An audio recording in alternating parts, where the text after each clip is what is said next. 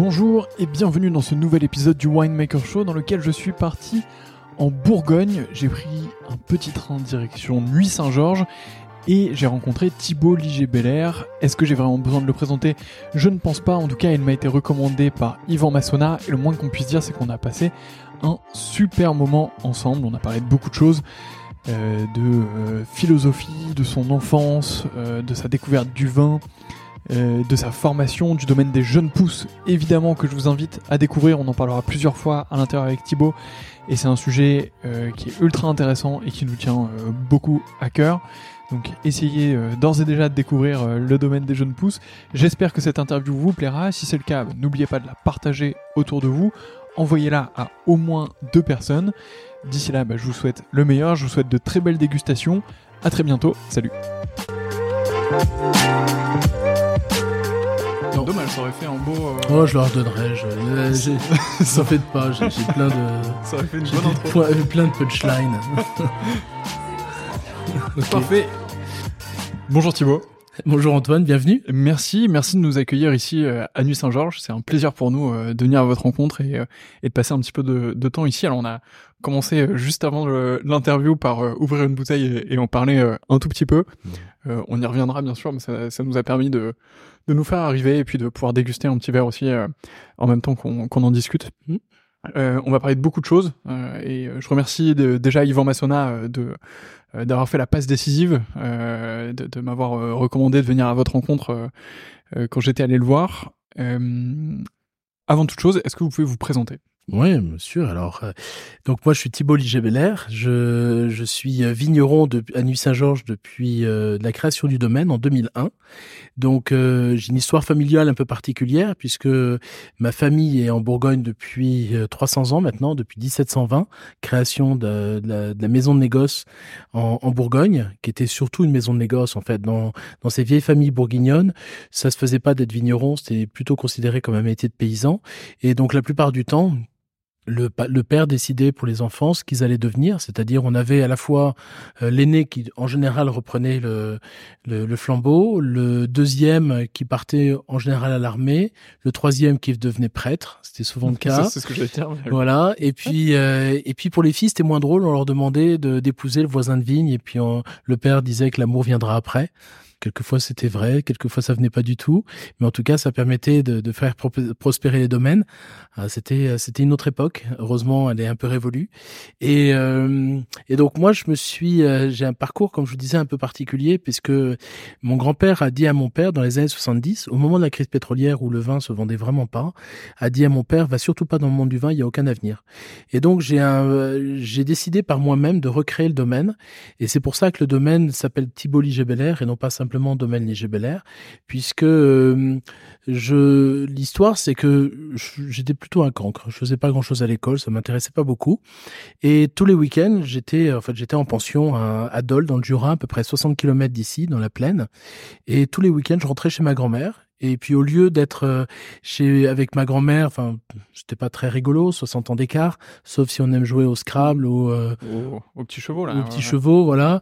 Donc et en fait, je passais ma vie à parcourir, à traverser le jardin, puisqu'on louait en fait la maison, la vieille maison. On avait en face une petite cuverie, et on louait cette cuverie à un vieil ami de mon père, Bertrand, qui a été vraiment mon mentor, en tout cas celui qui m'a fait comprendre que ce métier était fait pour moi.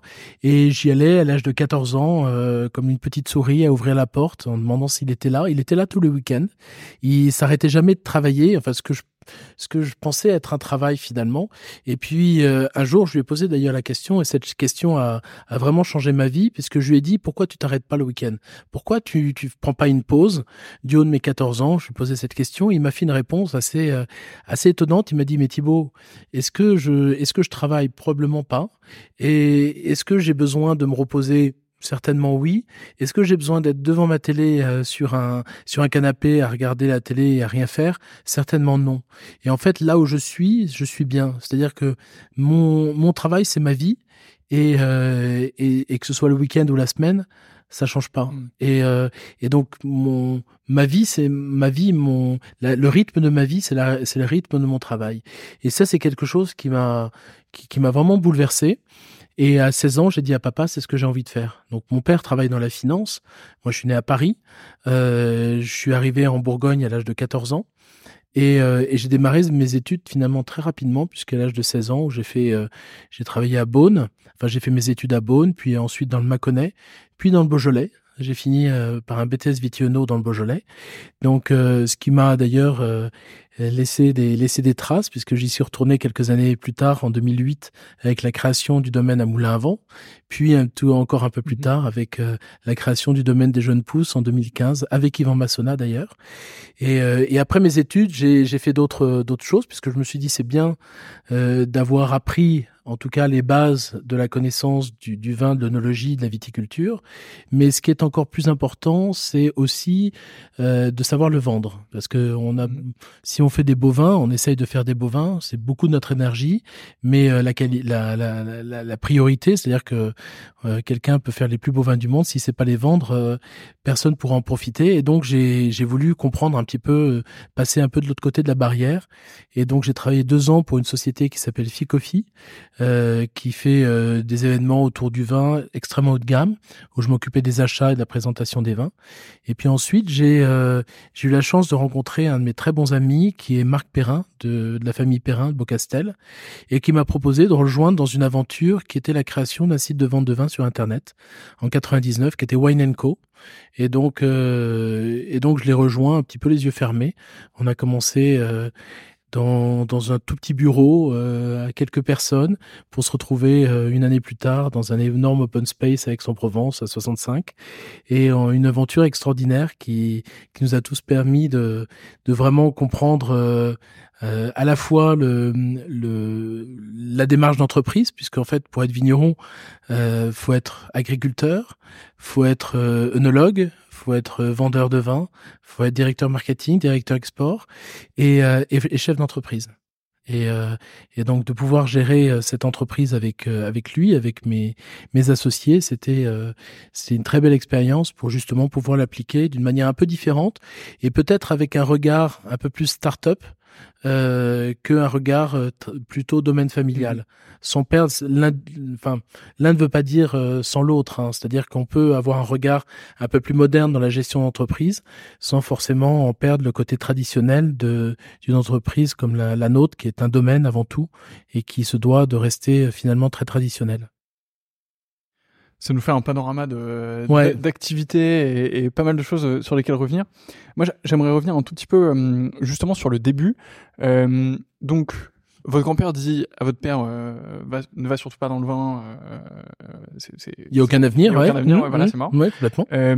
Donc là, qu'est-ce qui se passe? Enfin, du coup, la maison familiale prend fin ou ça existait toujours? Alors, c'est une bonne question, effectivement, puisque la maison familiale, donc la maison de négoce, malheureusement, périclite. Mon grand-père, paix à son âme, était pas un grand passionné du vin, mais son père l'a mis là, son arrière-grand-père était un vrai passionné. Et malheureusement, les différentes crises, les années 70 ont été des années quand même relativement compliquées. Et donc, la maison n'a pas survécu à la crise pétrolière. Et elle a été vendue, donc c'était une liquidation en 78. Donc voilà, donc ça, en fait, la maison de négoce en tant que telle a été liquidée. Heureusement, les vignes étaient en nom propre et les vignes étaient déjà en location. Donc moi, quand j'ai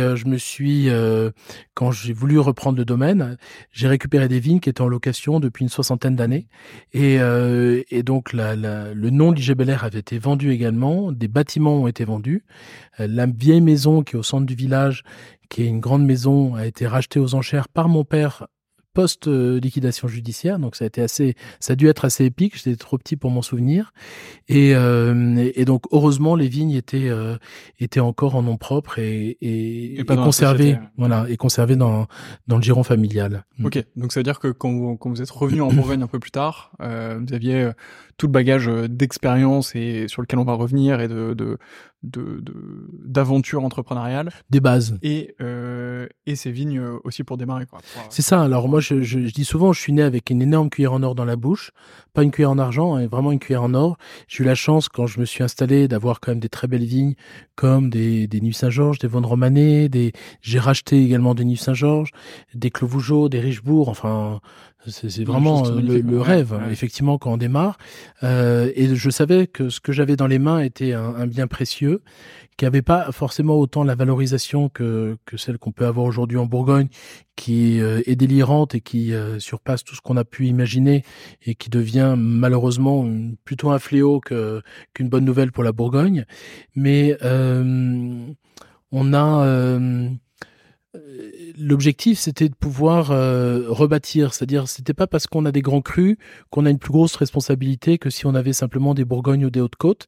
Et d'ailleurs, je me suis empressé d'acheter, parce que c'était possible encore à l'époque, des Bourgognes, des Hautes-Côtes de nuit, parce que je trouve que l'équilibre d'un domaine, il se fait par les entrées de gamme et pas forcément par les grands crus. Les gens peut-être attendent tellement d'un grand cru qu'ils peuvent être déçus. N'attendent pas autant d'un Bourgogne et peuvent avoir une belle surprise. Et en fait, il faut créer une histoire quand on crée un domaine. Il faut écrire une histoire. Et moi, j'avais la chance d'avoir une histoire familiale, mais qui malheureusement avait un peu disparu et qu'il fallait réécrire. Et donc voilà. Donc là, il fallait vraiment refaire la préface. Et la préface, c'était déjà faire un gros travail à la vigne. On reviendra sur justement l'arrivée et le début de ce domaine.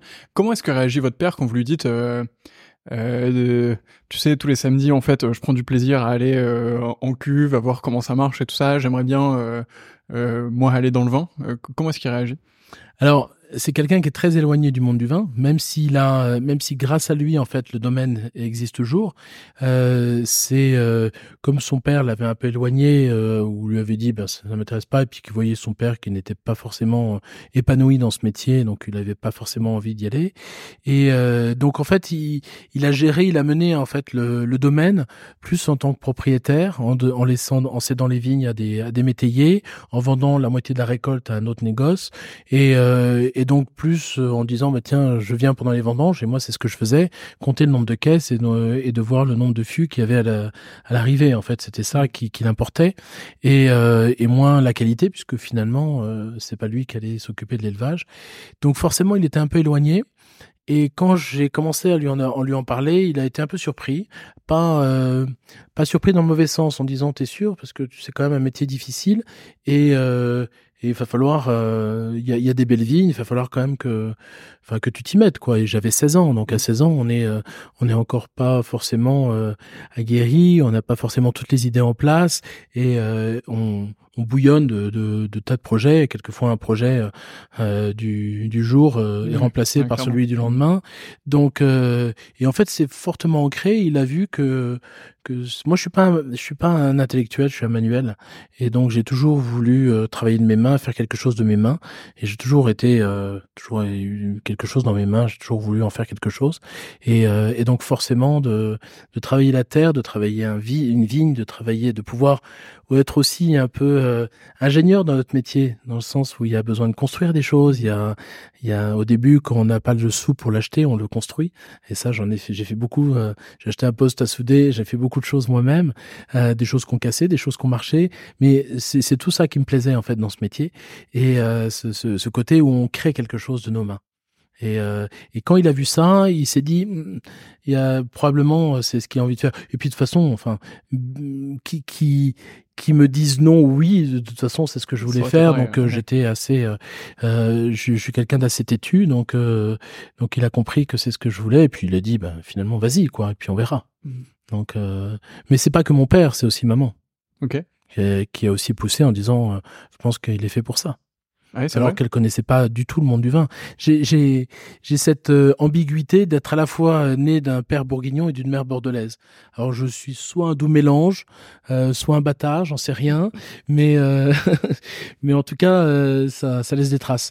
Donc après évidemment avec un pied très très ancré en Bourgogne par l'histoire familiale, mais effectivement c'était quelque chose qui était ancré en moi, et j'avais compris que c'est quelque chose qui me passionnait. En tout cas, si j'étais pas passionné par ça, je voulais l'être, ce qui est très différent. C'est-à-dire que je voulais, en fait, je pense qu'on est tous faits pour avoir une passion, et quand on la trouve, c'est absolument génial. Et je souhaite à tous les gens que je connais qui n'ont pas de passion d'en trouver une, parce qu'il y a rien de mieux, parce que ça nous apporte beaucoup de bonheur. Donc, on a parlé motivation pour aller dans le vin. Vous dites votre mère a décelé ça de la même manière. Elle a décelé que elle a vu que c'était quelque chose que vous avez envie, ou il y avait des signes un peu. Elle vous en a parlé un jour? Non, pas forcément. Non, pas du tout. Non, c'était juste que comme j'étais à Nuit-Saint-Georges et qu'eux étaient à Paris, je les voyais une fois par mois. Donc et elle a vu que je commençais à en parler et que j'avais vraiment une envie de pouvoir d'aller dans cette voie-là. Donc et puis effectivement, elle a compris. Et puis c'est une décision qu'ils ont prise à deux en se disant, ben voilà, je pense que c'est Thibault est fait pour ça. Et en tout cas, s'il a envie d'y aller, laissons-le faire. Donc, puis on verra bien. Enfin, puis s'il se trompe, c'est pas grave. Clairement, surtout à cet âge-là. Exactement, jeune, exactement. Donc, études dans le vin, Oui. donc BTS Vitiono, parcours un peu traditionnel, on classique, va dire, pour travailler dans le vin. Et ensuite, donc, Ficofi, j'ai noté. Là, c'était quoi? C'était de la vente? Là, c'était plutôt une entreprise un peu particulière qui avait pour vocation à faire un vrai travail d'éducation autour, surtout pour le milieu de la finance, qui travaillait beaucoup avec le milieu de la finance, par des dégustations, par des cadeaux d'affaires. Et donc, moi, j'étais en charge de l'achat des vins. Donc, ce qui est intéressant quand on achète les vins et quand on a une casquette un peu plus futur vigneron, c'est qu'on va voir les domaines avec une casquette justement un peu plus œnologue que simplement acheteur. Et moi, j'étais jeune à l'époque, j'avais 22, 23 ans, et en fait, j'avais qu'une envie, c'était d'apprendre de tous ces domaines. Et j'ai eu en fait la plus grande chance de travailler avec Ficofi a été de goûter les plus grands vins du monde. D'ailleurs, ça a été, quand on me demande des grandes émotions que j'ai pu avoir en goûtant des vins, c'est à l'occasion d'un dîner Ficofi avec des vins de mon illustre voisin, la Romanée Conti, où je me retrouvais, tout compte un peu l'anecdote rapidement, je me retrouvais tout seul à faire une dégustation, enfin à ouvrir les bouteilles pour une dégustation des vins de la Romanée Conti, donc de l'ensemble de la série des vins sur le millésime 91. Donc je vous parle de ça, on était en 97 ou 98. Et Aubert de Vilaine qui vient me voir en disant: t'es le seul bourguignon de la salle, tu t'occupes d'ouvrir toutes les bouteilles, tu goûtes tout, tu vois s'il n'y a pas de défaut, et ensuite on les servira. Et je me suis retrouvé dans une petite pièce, petite réserve, non, à côté de la salle, à côté de la grande salle, avec une soixantaine de bouteilles de Romanée Conti devant moi, à ouvrir tout, à tout goûter.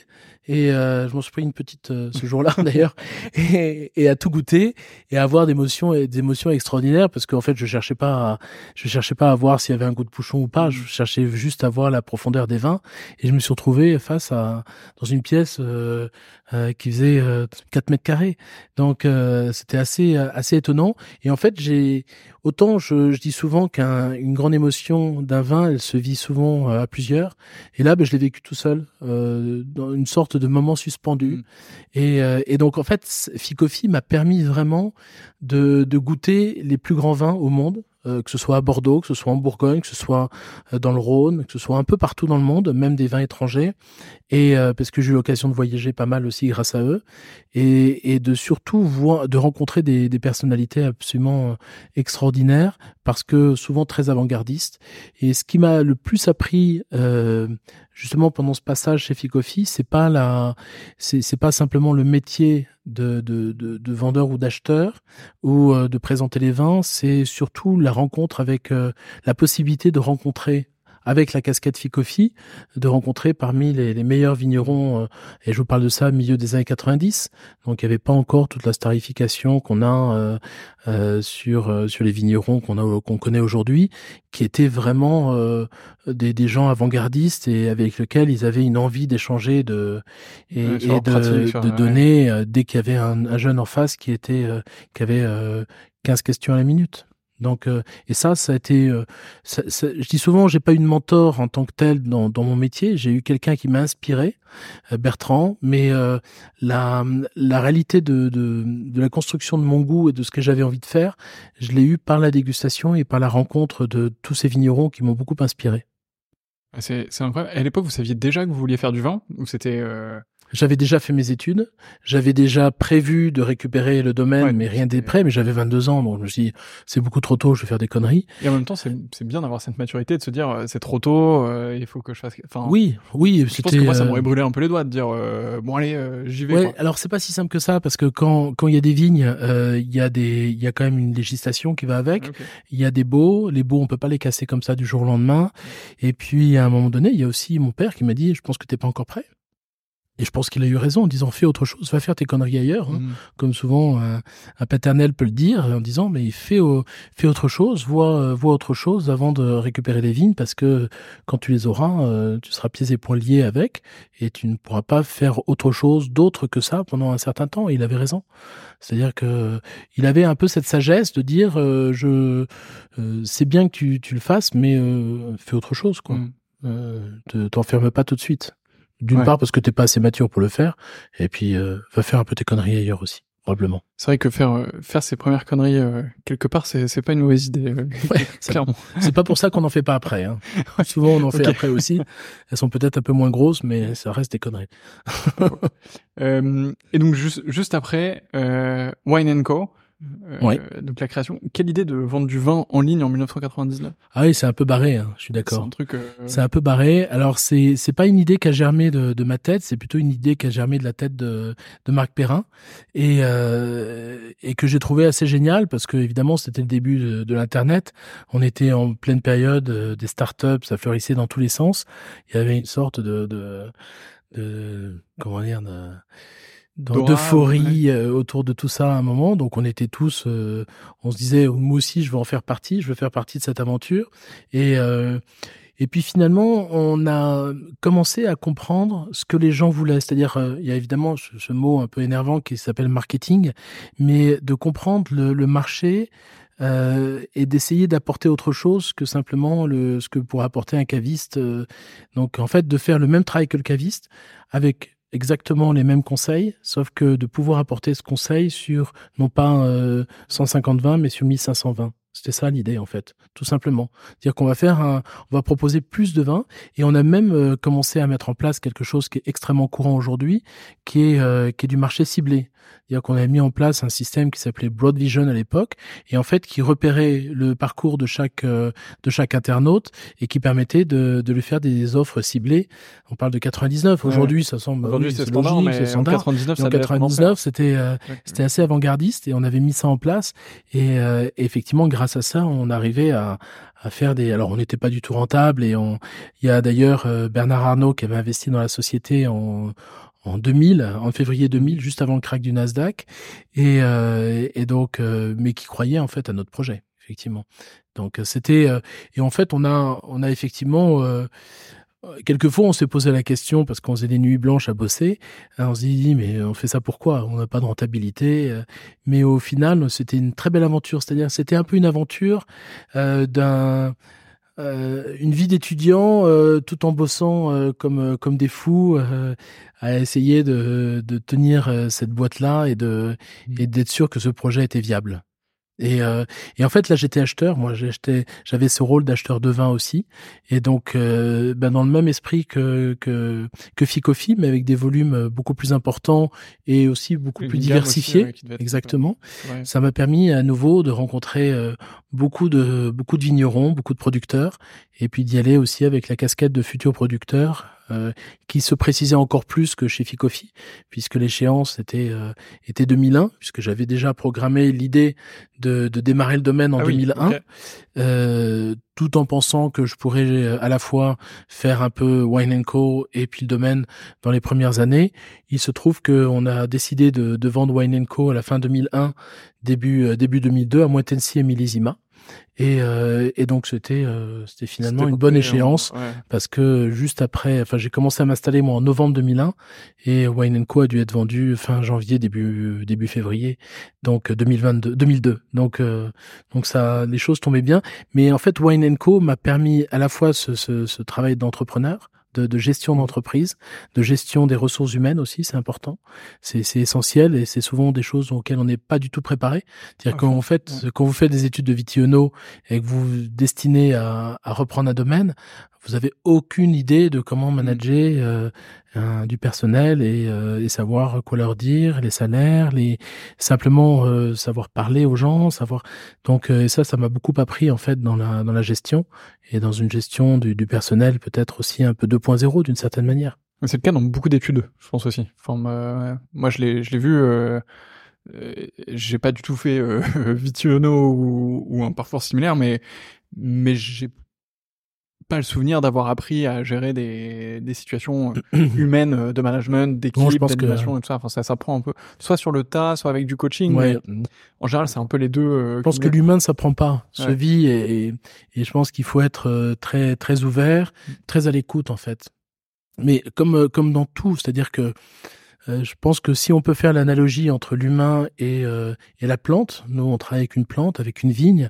Je dis souvent même à toutes les personnes qui travaillent avec moi, je dis il faut pas oublier qu'on a 2 yeux, 2 oreilles et qu'une bouche, c'est bien un signe. Donc à un moment donné, il faut qu'on regarde, qu'on écoute plus qu'on ne parle. Et je pense que c'est ça la clé, c'est d'écouter ce que les personnes ont à vous dire. Et quand on écoute, on comprend. Quand on regarde le sol, quand on regarde la vigne, on comprend. Et c'est l'observation à tout point de vue, de tous nos sens. Et c'est ça qui nous permet à un moment donné d'intégrer de l'information. Et finalement, on est tous suffisamment intelligents pour pouvoir compiler ces informations et se dire tiens, c'est peut-être ça qu'il faut qu'on fasse. Et on arrive je pense, à une forme de compréhension intuitive des choses. Compréhension intuitive, c'est juste ce qui va nous permettre à un moment donné de dire je sais pas pourquoi je le fais, mais je le fais parce que je pense que c'est bien de le faire. Et quelquefois on se plante, mais c'est pas grave. C'est-à-dire que on pense que c'est ce qu'on va faire, on va le faire en pensant que on va faire du bien. Et c'est ça qui est important. C'est pas se dire on va faire quelque chose pour simplement son bien personnel. C'est-à-dire qu'il faut être très généreux dans notre métier et pas vouloir toujours se dire je vais faire du vin pour gagner de l'argent parce que ça on se plante. Donc je vais employer quelqu'un, il est très bien et je vais payer au ras des pâquerettes parce que finalement j'ai gagné beaucoup d'argent avec lui. Ça fonctionne pas. Donc et finalement la construction du management, elle est exactement la même que la proximité qu'on peut avoir avec nous, notre manière de travailler nos sols, notre manière d'être agriculteur finalement. On se doit, si on donne à la vigne, si on donne au sol, elle nous le rend. Et c'est toujours un échange. C'est jamais unilatéral. Et c'est pareil avec la manière dont on a géré les hommes, la manière dont on a géré notre vigne ou de faire nos vins, c'est jamais unilatéral. Il y a toujours on donne, on reçoit. Ça fonctionne comme ça. C'est comme ça que je vis ma vie, moi. J'essaye d'être d'accord sur ces points-là parce que c'est aussi un point que j'essaye de mener. Et en fait, un des éléments que je vois, et je me rapproche beaucoup de ce que vous venez de dire, c'est si on fait des choses que pour gagner de l'argent ou que pour obtenir quelque chose, que ce soit de l'argent ou autre chose, en fait, de manière unilatérale, ça fonctionne jamais, ou alors ça fonctionne pas longtemps. Et en fait, c'est jamais sur le long terme. Exactement. Et moi, j'essaie de pas construire des choses pour du court terme, du coup, mais ouais, je pense qu'il y a quelque chose à être intuitif, à faire les choses qui sont bien, qui sont intégralement bien, en fait, qui sont bien pour nous, pour les autres. Alors, c'est un peu facile de le dire comme ça, parce qu'il y a des situations qui peuvent être compliquées, mais ouais, je pense qu'il y a vraiment quelque chose où il faut essayer de faire le bien au-delà de vouloir juste obtenir quelque chose, quoi. Et je sais plus qui disait ça, j'ai écouté un podcast il y a pas longtemps avec un sportif, je crois que c'était un champion de vélo ou quelque chose comme ça, enfin bref, et il disait si tu cours pour gagner de l'argent, tu gagneras jamais, mais si tu cours pour gagner la course, à la fin tu gagneras de l'argent sûrement, quoi. Ouais, c'est ça, donc juste en fait, si t'aimes ce que tu fais, si t'es si t'es dedans, s'il y a une énergie, s'il y a un truc, à la fin ça fonctionne. Oui, c'est pas vouloir, enfin c'est pas l'appât du gain en fait. C'est pas et d'ailleurs s'il y avait que ça, d'une part effectivement ça fonctionnerait pas, et puis d'autre part on se rendrait vite compte que si on fait ce métier que pour ça, et on a nous la chance l'extrême chance d'être dans un des vignobles effectivement qui fonctionne le mieux. Le marché du vin aujourd'hui est quand même pas extraordinaire et le marché de la Bourgogne est juste incroyable. Et quand on discute, d'ailleurs, on a tendance à être un peu gêné aujourd'hui quand on en parle, quand on est sur des marchés export et que on est avec plusieurs vignerons de différentes régions ou différents pays qui nous disent tous non, c'est un peu compliqué machin. Et nous on se tait un peu parce que on se doit d'être discret parce qu'effectivement la Bourgogne fonctionne encore très bien. Pour combien de temps encore? Ça, c'est une vraie question. Il faut dire, faut être attentif et ne pas se laisser griser par un succès qui est arrivé très vite et qui pourrait aussi descendre très vite. Donc, il y a tellement d'exemples. Donc, je dis, il faut savoir raison garder aussi. Mais c'est ce que je disais tout à l'heure, quand on ouvrait une bouteille, c'est fait pour être ouvert, c'est fait pour être bu et on cherche pas à gagner plus d'argent avec une bouteille, on en gagne déjà suffisamment et on a la chance de bien vendre nos vins. C'est pas l'objectif, c'est qu'ils soient bu. Hein, je disais tout à l'heure, la meilleure bouteille, c'est une bouteille vide. Et donc, faut faire en sorte que les vins soient bu et soient pas simplement des outils de spéculation, soient surtout pas des outils de spéculation. Et nous, on lutte contre ça au quotidien. C'est clair. Il y a aussi juste un point pour revenir sur ce que vous disiez avant, parce qu'il y avait en gros faire les choses non pas pour l'argent ou pour le gain de manière générale, mais pour bien faire. Et il y avait aussi le fait d'écouter ou de sentir ou d'observer. Et ça, c'est quelque chose. Je me rends compte que c'est beaucoup plus difficile qu'il n'y paraît en fait de dire qu'il faut savoir écouter. C'est terrible. Parce qu'on a souvent envie d'apporter une réponse. En fait, parfois quand on écoute quelqu'un, on formule dans sa tête la réponse qu'on va lui faire. Et je pense que ça doit être pareil d'ailleurs quand on est dans la vigne. Peut-être on y va soit avec une idée préconçue de je sais pas, hier il a plu, je vais devoir traiter de telle ou telle manière, ou on en est à tel stade de maturité, je vais voir ça.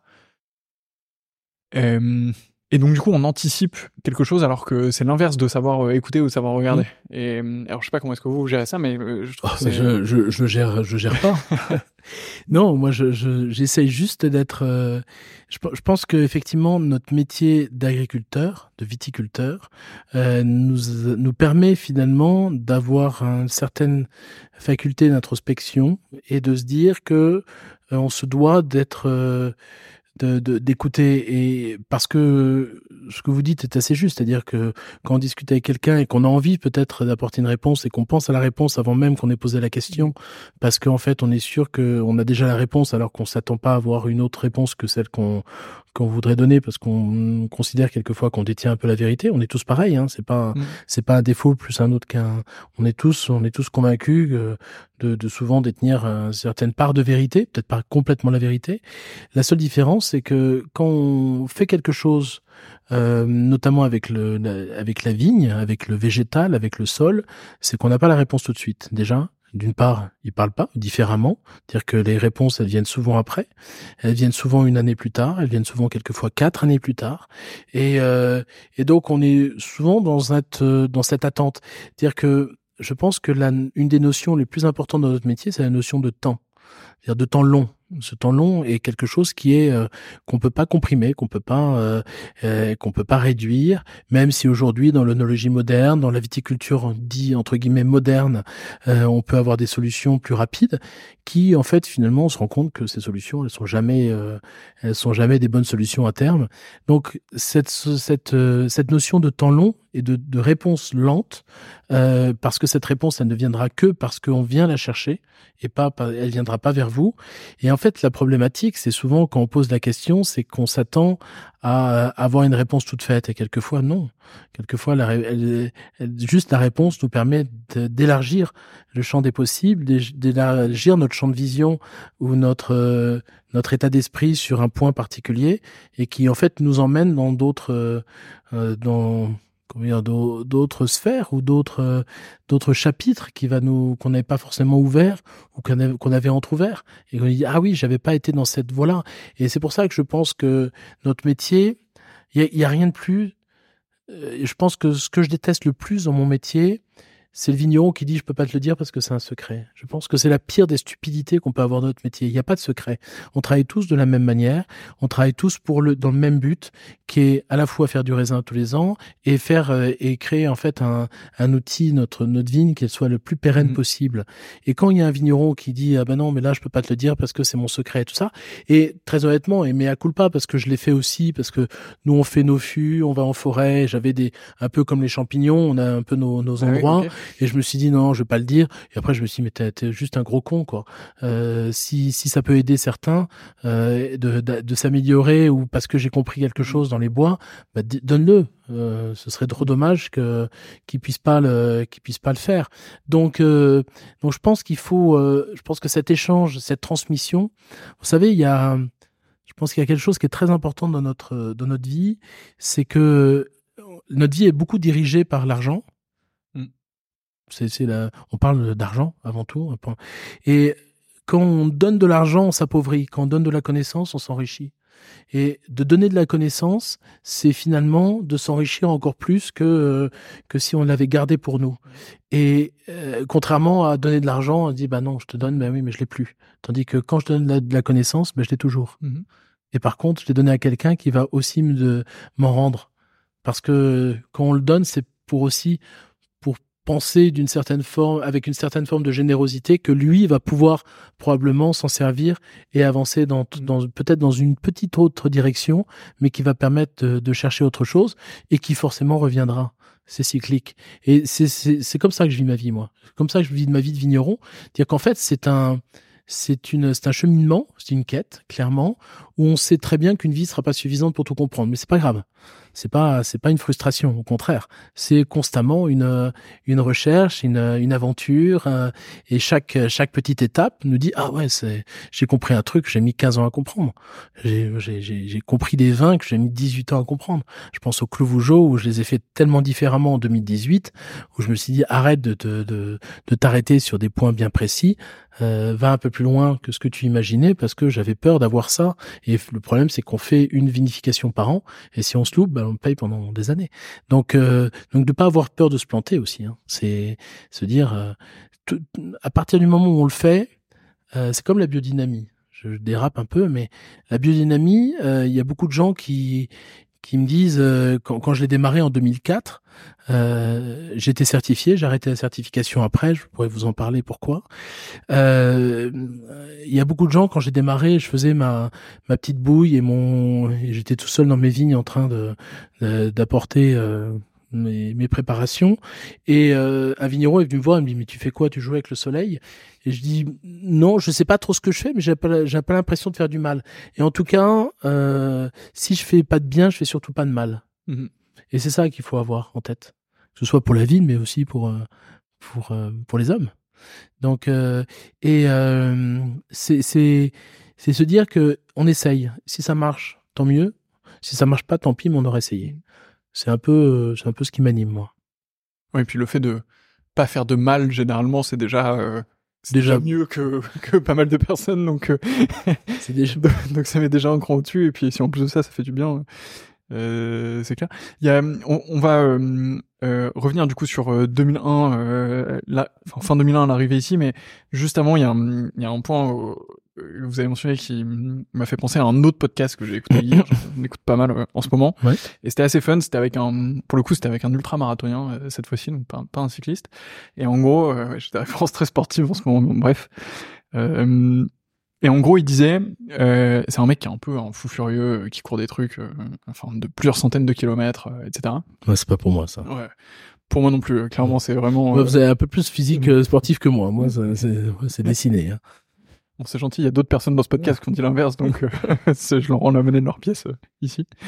Et en fait, il disait. Il parlait de sujets qui étaient assez profonds et tout. Et en gros, il disait, je suis reconnaissant que tu m'emmènes pas sur le sujet de. Est-ce que je fais des saunas? Est-ce que je prends des compléments alimentaires? Est-ce que, tu vois, je mange ci ou ça?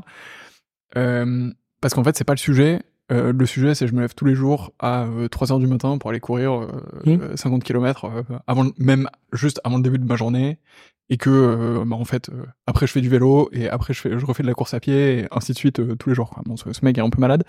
Et en fait, ce que je voulais dire, c'est qu'il confondait... Passionné. Ouais, en fait, il confondait enfin, beaucoup de personnes, mais moi y compris, tendent à confondre le travail en tant que tel de tout ce qui l'entoure, et que, en fait, utiliser précisément tel ou tel bois, en fait, ça fait peut-être partie du 1% qui va certes transformer quelque chose et qui l'emmène dans une autre dimension, mais en fait, avant ça, il faut se lever tous les jours, il faut vérifier la vigne, il faut passer en cave, et en fait, il faut travailler. Et en fait, avoir ce bois-là ou pas, franchement, ça change rien si déjà tout le reste est pas fait, quoi. Exactement. Non, mais c'est évident. C'est-à-dire qu'en fait, notre métier, c'est une somme de petites choses qui permet d'aboutir à quelquefois un résultat. Et il y a effectivement je disais il y a pas très longtemps, il y a des toutes petites choses, enfin des choses qui demandent pas beaucoup d'énergie et qui vont changer radicalement un vin. Et des petites choses qui est fait chaque année, qui ne va pas forcément, où le commun des mortels qui va goûter un vin va évidemment pas le sentir, mais nous on va le sentir et on va voir une évolution dans nos vins sur 10, 15, 20 ans, notamment sur la partie vigne. Sur la partie vigne, c'est le temps long, encore j'en parlais, et donc c'est effectivement, et si la base elle est pas bonne au début, et si on n'a pas pris les choses à la base, ça sert à rien de mettre un joli fût s'il n'y a pas un vin qui permet de supporter ce joli fût. Donc oui, effectivement, c'est un cheminement et c'est des étapes. Et ces étapes, on peut pas en louper une. On doit les suivre. On peut pas le faire dans l'ordre inverse, en tout cas. On peut pas faire dans l'ordre inverse. Et je parlais de la biodynamie tout à l'heure.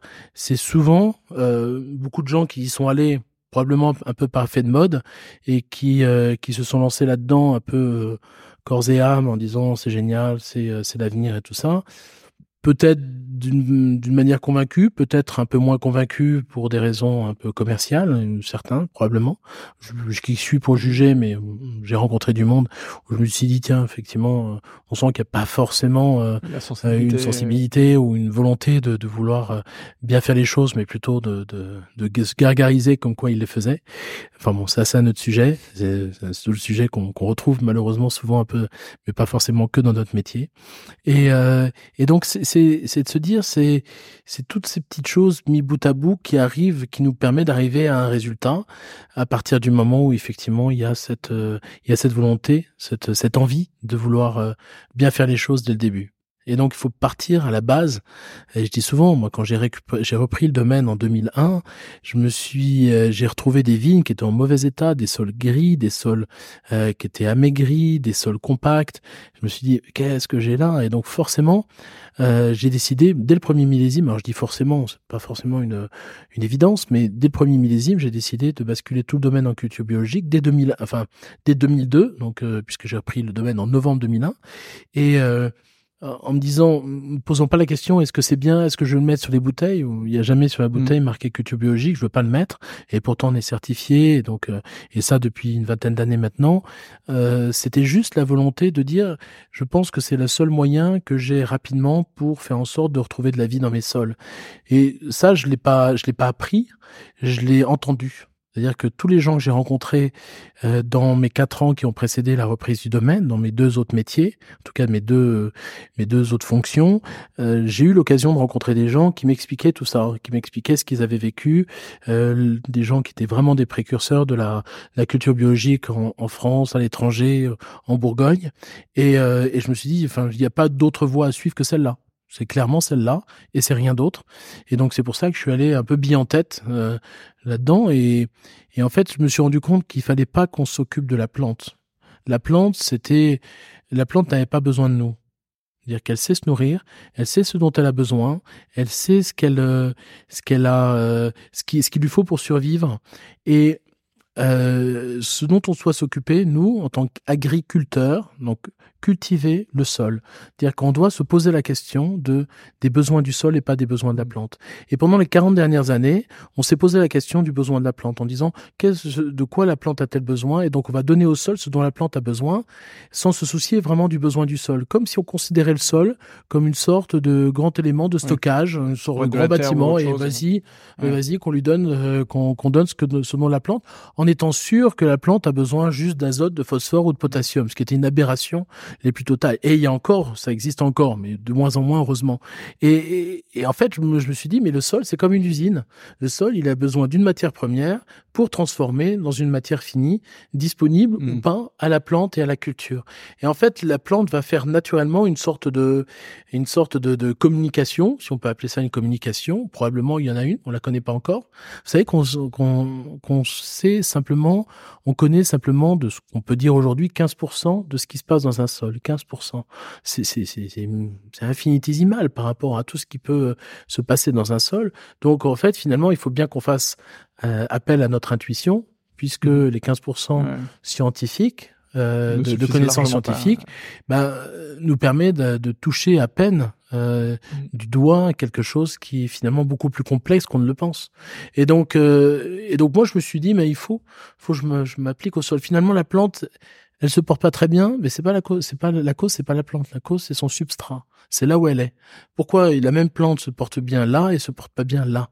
Et donc j'ai essayé en fait de comprendre, de faire des essais, d'appliquer des composts, d'appliquer des tisanes, d'appliquer de faire des labours un peu différents. Je me suis fait prendre par l'herbe, je me suis fait insulter par d'autres vignerons à qui j'avais repris des vignes, qui m'ont dit que je méritais pas d'avoir ces vignes-là. Enfin, je passais par des tas d'étapes qui étaient plus ou moins agréables, mais qui m'ont forgé un peu dans ma conviction de ce que je faisais était probablement une voie qui est, si c'est pas la bonne, c'est celle que j'ai envie de suivre. Et si c'est la bonne, tant mieux, et je suis content de l'avoir suivie. Et aujourd'hui, avec un petit peu de recul, ça fait quand même plus de 20 ans que j'ai créé ça, je me dis, il y a eu des vérités. Enfin, il y a eu des choses qui étaient justes, des choses qui étaient moins justes, et surtout, je continue à apprendre, quoi. Je continue, j'arrête jamais. Et la manière dont je fais mes vins aujourd'hui, par rapport à il y a 20 ans, est totalement différente, et tant mieux, parce que c'est quel bonheur, quoi. Mais ça devait être dur, du coup, en 2001-2002, de commencer à porter ses convictions. C'était pas des convictions. J'étais absolument pas convaincu. Des intuitions, C'était juste en me disant, c'est ce que j'ai appris, ou en tout cas ce que j'ai entendu ou écouté de part des personnes qui, pour moi, étaient des personnes qui comptaient, en tout cas dans ce que j'avais goûté. Parce que c'est pareil, on peut écouter pendant 2 heures une personne et on goûte les vins, et les vins plaisent pas. Est-ce qu'on revoit le discours, en tout cas est-ce que la manière dont la personne a parlé est cohérente par rapport au vin qu'on a goûté? Et quand les deux fonctionnent, c'est génial, parce qu'on se dit là il m'a parlé de ça, et puis là dans les vins il y a quelque chose. Et là tu dis il y a quelque chose qui fonctionne.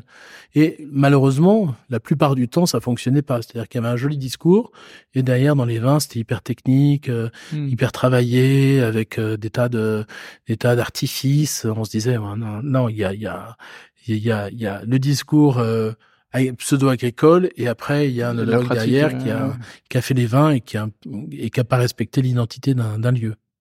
Bon alors achetez-vous une bouteille, mettez sur pause, allez chez le bon caviste que vous pouvez avoir, achetez-vous une bouteille de Thibault Liger-Belair, essayez de trouver de trouver une bouteille, et puis une fois que c'est fait, vous revenez, vous remettez sur play, comme ça on verra si c'est cohérent. Si c'est cohérent.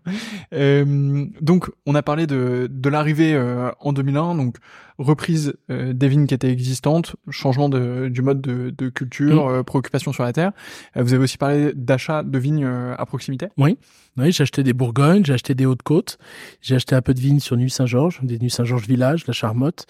Et alors pour une simple et bonne raison, c'est que ce que j'expliquais tout à l'heure, c'est que c'est important. J'ai la chance d'avoir des premiers crus et des grands crus, mais il y avait quand même cette volonté de pouvoir faire aussi des entrées de gamme. Je pense que l'entrée de gamme, c'est, je pense, être le vin le plus important du domaine.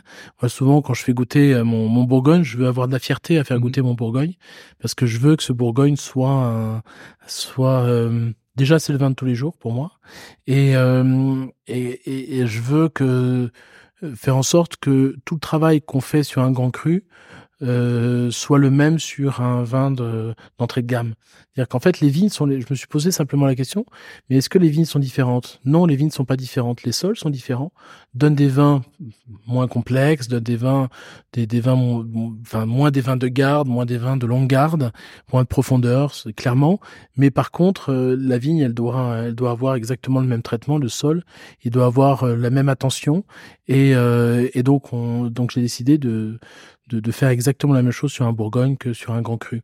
Et donc et puis aussi quand on fait des expérimentations, parce que moi je suis toujours en train de tester 40 000 choses, je me suis dit c'est peut-être pas idiot de faire des tests sur un Bourgogne plutôt que sur un Grand Cru. Donc il y avait aussi c'est vrai que ça il y avait aussi un peu cette stratégie qui était de dire on va aller faire nos bêtises sur un vin qui est peut-être parce qu'il y a la viabilité financière de l'entreprise. Quand on démarre, on investit beaucoup. Vous savez, quand on démarre un domaine, on investit en fait pendant 2 ans, on dépense beaucoup d'argent sans avoir rien qui rentre, puisque on fait on taille la première vigne, on la mène jusqu'à la vendange, on la récolte, on paye les vendangeurs, on paye les vinifications, on paye les fûts. Et puis on redémarre une autre récolte une autre année où on rebelote et on commence à vendre le résultat du premier coup de taille qui était en novembre 2001 en novembre 2024. 3 ans. Donc entre le moment où on a taillé le premier cep et on a eu le résultat financier de la vente de cette récolte. Donc pendant 3 ans, fallait un peu tenir aussi. Et ça, c'est aussi un peu la problématique quand on crée des domaines. Mais bon, j'avais la chance d'avoir des belles appellations et puis surtout d'avoir fait autre chose avant et d'avoir vendu un site internet qui m'a permis de tenir quelques années. Bien sûr. C'est vrai que c'est quelque chose qu'on a vu, on l'a vu plusieurs fois, et c'est un décalage de trésorerie qui a l'air assez solide. Dans les cas d'études qu'on peut lire ou dans les discussions qu'on peut avoir, ça a l'air assez tendu de gérer ça. Ça nous amène, c'est une transition qui est assez parfaite, je trouve, vers le domaine des jeunes pousses. Ok, bien sûr. Même si on reviendra sur la suite de l'aventure ici, mais je trouve que là ça se fait bien. Et donc avec Yvan Massonat, vous avez créé ensemble ce domaine. Oui.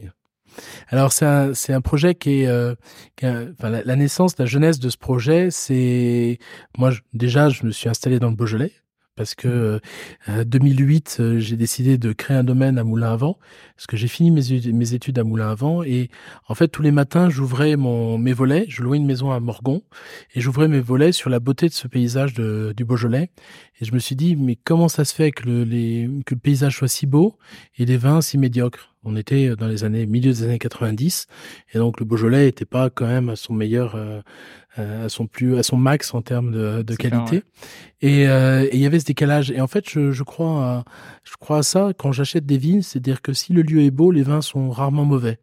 Et donc le lieu du Beaujolais, les collines du Beaujolais, c'est vraiment magnifique. C'est beaucoup plus beau que la Bourgogne. La Bourgogne est belle, mais le Beaujolais est somptueux. Et donc j'ai toujours gardé dans un coin de ma tête le fait d'aller m'installer dans le Beaujolais. Et donc en 2008, j'ai décidé de poser mes valises à Moulins-à-Vent, d'acheter 3 hectares. Aujourd'hui, c'est un domaine qui en fait 12. Et en 2015, j'ai eu l'occasion de racheter un domaine de 10 hectares avec pas mal de vignes sur Moulins-à-Vent, extrêmement belles, de très belle qualité. Et dans le panier de la mariée, il y avait aussi 5 hectares et demi de Beaujolais Village et de Chéna. Et moi, mon objectif, quand j'ai créé le domaine à Moulins-à-Vent, dans le Beaujolais, était de rester que sur Moulins-à-Vent. Je cherchais pas à aller ailleurs. Donc je me suis dit Chéna, j'ai pas forcément envie de faire ça.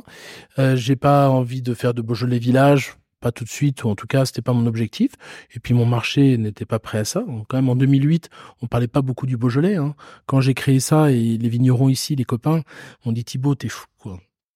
Dans le Beaujolais, comme si c'était un truc horrible, quand c'était le bagne. Et donc, mais ces vignes étaient tellement belles à Moulins-à-Vent que je me suis dit, je vais acheter l'ensemble. Et puis, je vais faire quelque chose avec ces 5 hectares de Beaujolais Village et de Chéna. Et c'est là où j'en ai parlé justement à Yvan, puisque Yvan, dans les 5 hectares de vignes en Moulins-à-Vent, c'est là où je lui ai proposé en disant, voilà, il y a une vigne, si ça t'intéresse, c'est un très beau terroir, c'est le terroir des Champs de Cour, et qui est pour moi l'un des meilleurs vins de la production à Moulins-à-Vent. Et je lui dis, si ça t'intéresse, si tu veux venir associer, viens acheter cette vigne-là et puis on va bien s'amuser ensemble. Et puis il y avait ces 5 hectares et je lui ai dit, tiens, il y a ces 5 hectares-là. j'ai peut-être un projet. Et en fait, la genèse des domaines des jeunes pousses, c'est que chaque année, moi, je reçois beaucoup de stagiaires. J'aime bien former, j'aime bien avoir des gens qui viennent, qui soient pas forcément des étudiants, hein, qui soient des gens qui viennent de France, mais aussi d'ailleurs. Et à chaque fois, enfin pas à chaque fois, mais souvent, j'avais des jeunes avec un peu la même étincelle que j'avais moi au début. Alors je l'ai toujours, hein, mais était peut-être encore un peu plus excité à l'époque quand on démarre. Et je me dis, ces jeunes-là, ils ont cette volonté de vouloir faire quelque chose, mais ils n'ont pas la chance que moi j'ai eue d'avoir des vignes familiales et de voir pu exprimer ma passion grâce aux vignes familiales. Et je me dis, c'est quand même dommage que ces jeunes, on ne puisse pas leur donner un outil. Et donc, les proposer à Yvan. Je leur dis, voilà le domaine, j'ai pensé à un nom, domaine des jeunes pousses, qu'est-ce que t'en penses? Et lui, Yvan, en général, prend les décisions très rapidement. Et il a dit, ouais, c'est génial, on fait. Et ça s'est fait autour d'un verre, autour d'un déjeuner, en disant, bah voilà, qu'est-ce que t'en penses? Probablement en cave, comme il y a beaucoup de choses qui se fait quelquefois en cave autour d'un verre. Et donc le projet est né. Alors au début c'était 5 hectares, 5 hectares qu'on a tout basculé en culture biologique parce que c'était vraiment une volonté. Donc en fait mon équipe de moulin à vent a travaillé ces 5 hectares en plus des vignes du domaine pendant de 2015 à 2019 et on a commencé à donner ces vignes pour le premier millésime, justement en 2000, à la récolte 2019. Et ce qui nous manquait, en fait, on avait les vignes, mais il nous manquait un lieu. Parce que l'idée, c'était de faire une pépinière, vraiment de mettre le pied à l'étrier de jeunes vignerons, et à la fois d'avoir des vignes en culture biologique, mais déjà certifiées, c'est-à-dire qu'ils puissent utiliser la certification et mettre la certification agrobiologie sur l'étiquette, qui puisse avoir un lieu de vie, un lieu de vinification, et aussi un lieu un des outils, l'outil de travail, le tracteur, tout ce qu'il faut pour travailler. Donc il nous fallait tous ces aimants-là, et donc forcément les vignes, on les a trouvées, mais il nous manquait le lieu, et je voulais un lieu local, je voulais être vraiment sur le village où il y a les vignes, c'est le village d'Emeringes, qui est un lieu magnifique, on a l'impression que c'est une petite Toscane, et donc, on a trouvé ce lieu en 2019. Et c'est pour ça que dès qu'on a trouvé ce lieu, j'avais en tête une personne que j'avais rencontrée, qui était Angela, qui travaillait aux hospices de Beaune, enfin, qui était stagiaire, qui sortait, en fait, de DNO. Et en fait, quand elle est venue, elle m'a demandé un stage. Et elle est venue pendant les vinifications de 2018. Et je lui ai dit, je lui ai proposé, je lui ai dit, voilà, j'ai un projet. Qu'est-ce que t'en penses? Et il n'y a pas eu de réponse. Et très honnêtement, ça m'a un peu surpris, aussi un peu déçu. Je me dis, pourquoi elle me donne pas de réponse? C'est quand même incroyable.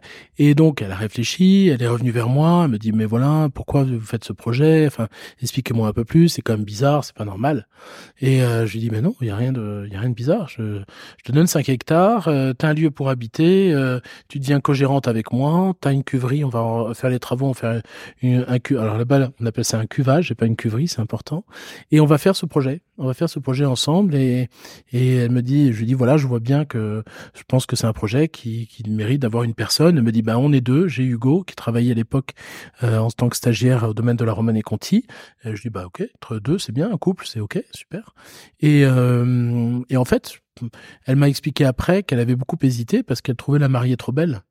C'est pas normal. Il y a un vigneron qui arrive, qui te donne 5 hectares de vignes avec un lieu pour habiter, une cuverie, un tracteur. Un peu l'impression d'avoir gagné au loto. En disant, ouais, bah, enfin, et la seule chose qu'on demandait, c'est de travailler et que moi je sois derrière pour les aider, pour les former sur le tracteur, pour être là pendant les vinifs. Et donc l'idée, c'était vraiment de se dire, on va leur donner ça pendant 3 ans, 3 millésimes, ils vont faire leurs armes, leurs bêtises, ils vont trouver leur style aussi. Ils vont évidemment s'occuper de la partie viticole, de la partie œnologie, mais également de la partie commercialisation, qui est quand même pas une mince affaire. On n'a pas tous des commerciaux,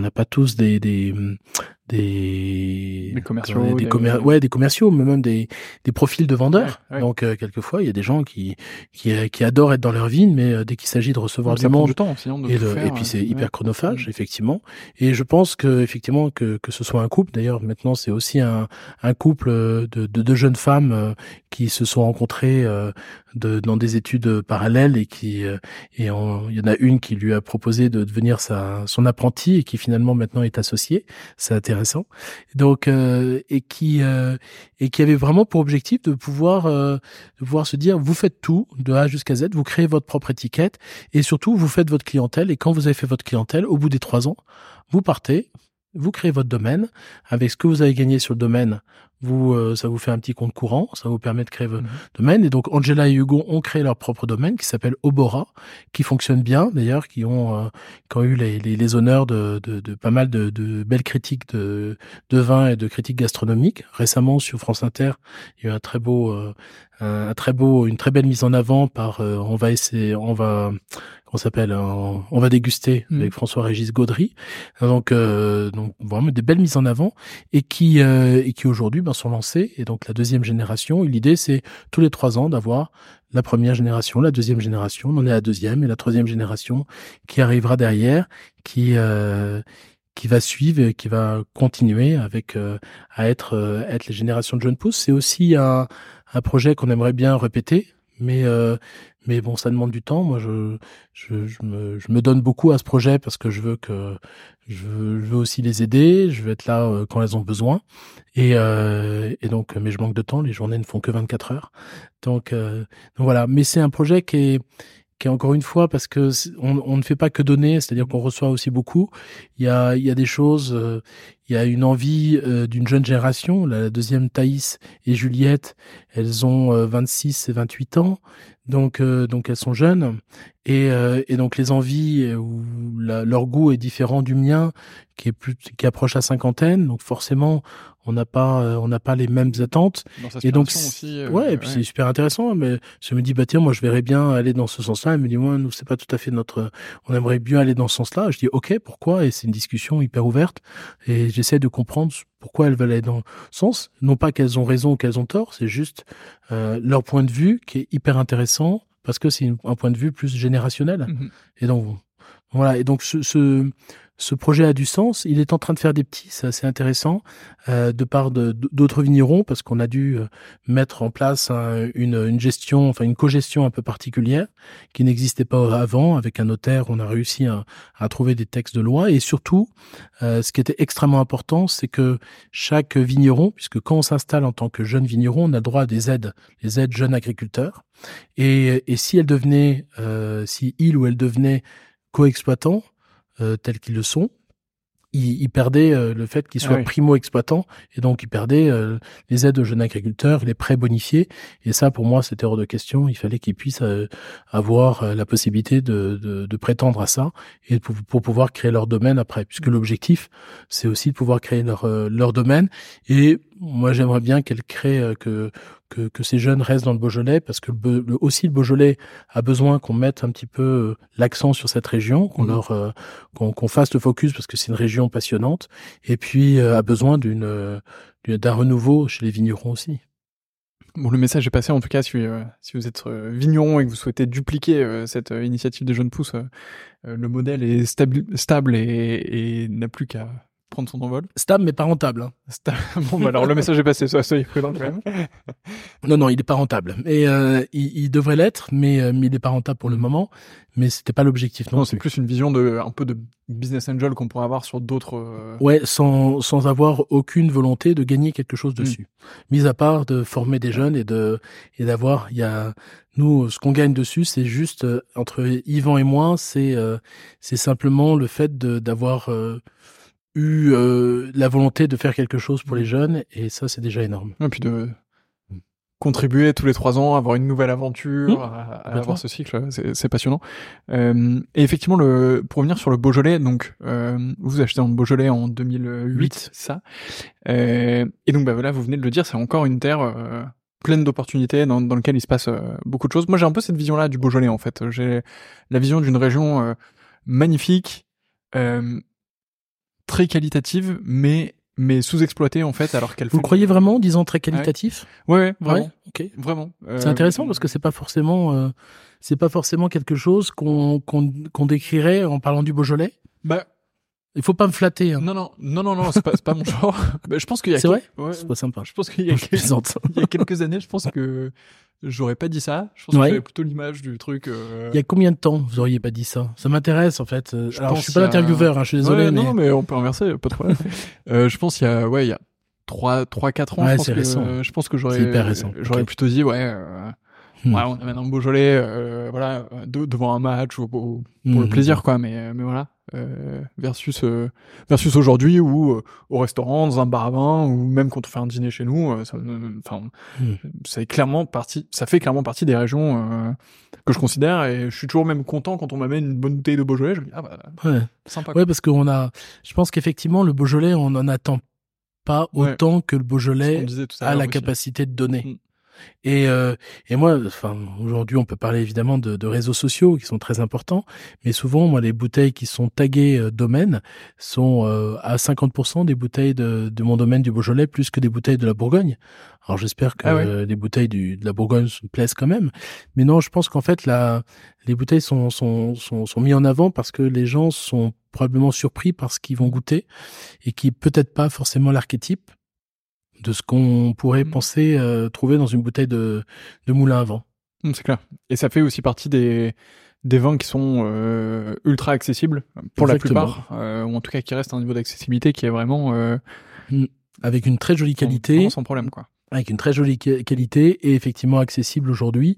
Et ça, je pense que c'est aussi une génération peut-être un peu plus jeune qui est peut-être plus curieuse que la génération de nos parents, que la génération 50, 60, peut-être plutôt soixantenaire aujourd'hui, qui est encore un peu avec des idées d'archétypes un peu arrêtées sur. Mais encore une fois, on veut pas leur en vouloir parce que quand ils ont commencé à goûter des vins du Beaujolais il y a quelques années, c'était quand même pas forcément la définition de vin de terroir et de vin identitaire. Donc, mis à part chez certains grands noms qui sont aujourd'hui toujours ceux dont on parle et qui avaient une vision très différente. Et c'est pour ça que la plupart du temps, quand on pense à des Foyard ou à des Lapierre et choses comme ça, on connaît plus Lapierre ou Foyard que finalement les vins qu'ils font. C'est vrai. Et quelquefois, ça m'est arrivé de poser la question à des gens en disant Lapierre, mais qu'est-ce que vous avez mis? J'aime bien la cuvée Intel. J'ai mis c'est du Morgon, donc c'est du Beaujolais. C'est du Beaujolais, Lapierre. Je dis oui, c'est du Beaujolais, oui. Mais c'est bon pour du Beaujolais. Voilà, ça c'était la réponse. Et c'est souvent ce qui se passe. C'est-à-dire qu'il y a encore des gens qui se disent mais c'est bon pour du Beaujolais. Et en fait, l'idée c'est vraiment de faire sortir de l'esprit des gens en disant moi je produis pas du Beaujolais, je produis du moulin à vent et avec un modèle plutôt bourguignon, avec l'idée de mettre en avant des terroirs. Et si j'ai voulu rester uniquement sur moulin à vent, c'était également pour pouvoir essayer de découvrir et d'explorer un peu ce terroir en faisant un modèle bourguignon, puisqu'on fait 6 vins différents de 6 lieux différents, qui permet d'explorer un peu la diversité de ces terroirs. Et c'est ça qui est intéressant. Parce avant tout, évidemment, on est là pour faire du vin et le vendre, mais avant tout pour s'éclater, à se dire, on fait des choses différentes et c'est ça qui est amusant. Ouais, puis de partir à la découverte de ces terroirs, je pense que c'est beaucoup moins bien délimité que ce qu'il peut y avoir en Bourgogne. Alors c'est pas moins bien délimité, c'est moins hiérarchisé. Ouais, ok. C'est-à-dire mais la délimitation, elle existe, elle a toujours existé. Ouais. C'est-à-dire que, alors on n'a pas forcément les moines cisterciens qui ont fait le travail qu'ils ont fait ici, mais c'est surtout que, en fait, le Beaujolais a pris une autre direction, notamment après la crise de 29, où la Bourgogne a décidé de hiérarchiser avec les villages premier cru et grand cru en 1936 et premier cru en 44. Et en Beaujolais, ils se sont dit on va faire 10 crus du Beaujolais. Et ils ont fait entre début des années 30, fin des années 30 et des années 80, fin des années 80, même début 90, ils ont créé 10 crus dans le Beaujolais sans se soucier de se dire qu'il y a des terroirs meilleurs que d'autres. Et en fait, c'est une vraie anomalie et l'anomalie est en train d'être réparée d'une certaine manière puisqu'il y a un dossier qui dure depuis maintenant 7 ou 8 ans qui est de faire des premiers crus sur les de faire des premiers crus ou des têtes de cuvée, c'est pas encore décidé, mais en tout cas de mettre en avant les meilleurs terroirs sur Moulin à Vent, sur Fleury, sur Morgon, en tout cas les cuvées les terroirs que tout le monde connaît comme étant des terroirs ce qu'on appelle des hauts lieux et de pouvoir leur donner une hiérarchie différente que celle qui existe aujourd'hui, donc qui n'existe pas aujourd'hui.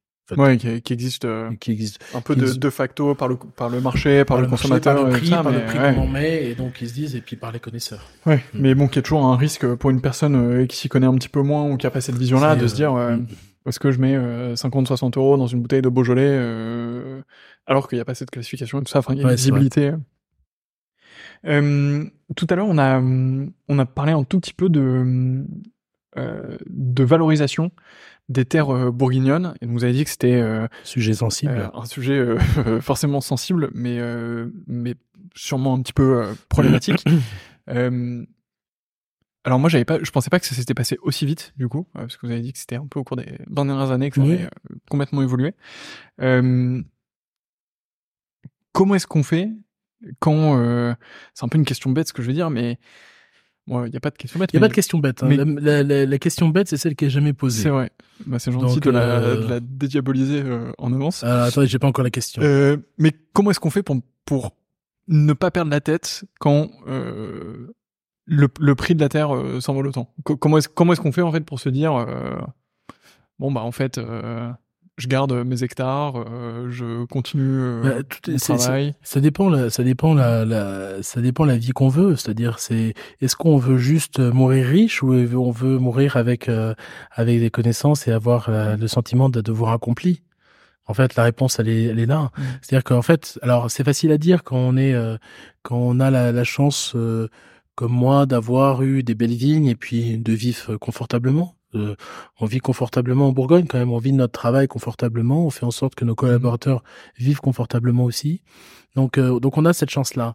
Après, mais est-ce que c'est pas aussi de un pas peu frustrant dire parfois? Pardon? Est-ce que c'est pas un peu frustrant parfois de pas pouvoir étendre le domaine comme vous l'avez fait à une époque? Alors, ou aller chercher des... C'est la plus grosse frustration. C'est-à-dire que la plus grosse frustration, elle est plutôt, enfin, la plus grosse crainte, pas de frustration, c'est de se dire, est-ce que je vais pouvoir conserver mon domaine tel que je l'ai, sachant que les prix sont tels que je suis pas sûr de pouvoir à un moment donné pouvoir à la fois le conserver ou à la fois le passer à la prochaine génération. Et ça, c'est la plus grosse crainte. C'est effectivement parce que aujourd'hui, le prix des terres est totalement décorrélé du prix des vins. Et ça, c'est tout récent. C'est-à-dire, c'est vraiment.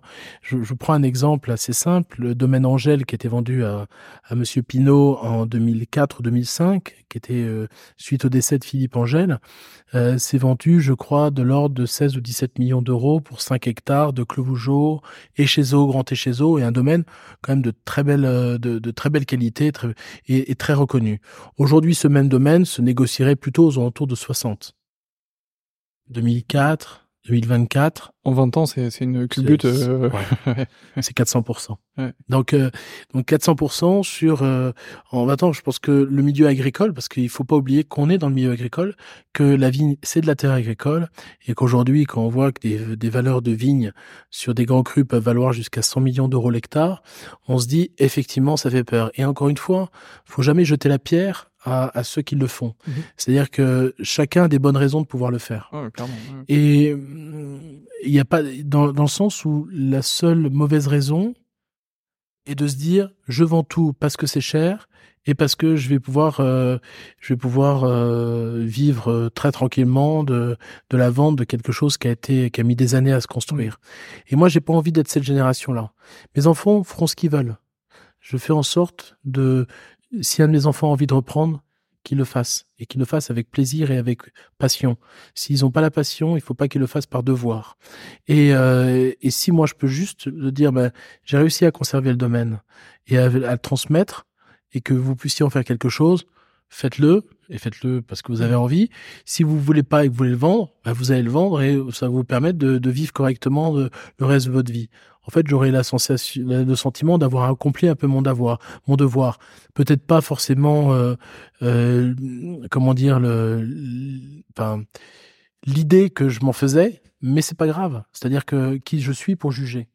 Et aujourd'hui, effectivement, la frustration est de se dire, on aimerait bien pouvoir développer notre domaine, on a une demande, on est passionné par faire plus de vins, d'appellations différentes, et choses comme ça.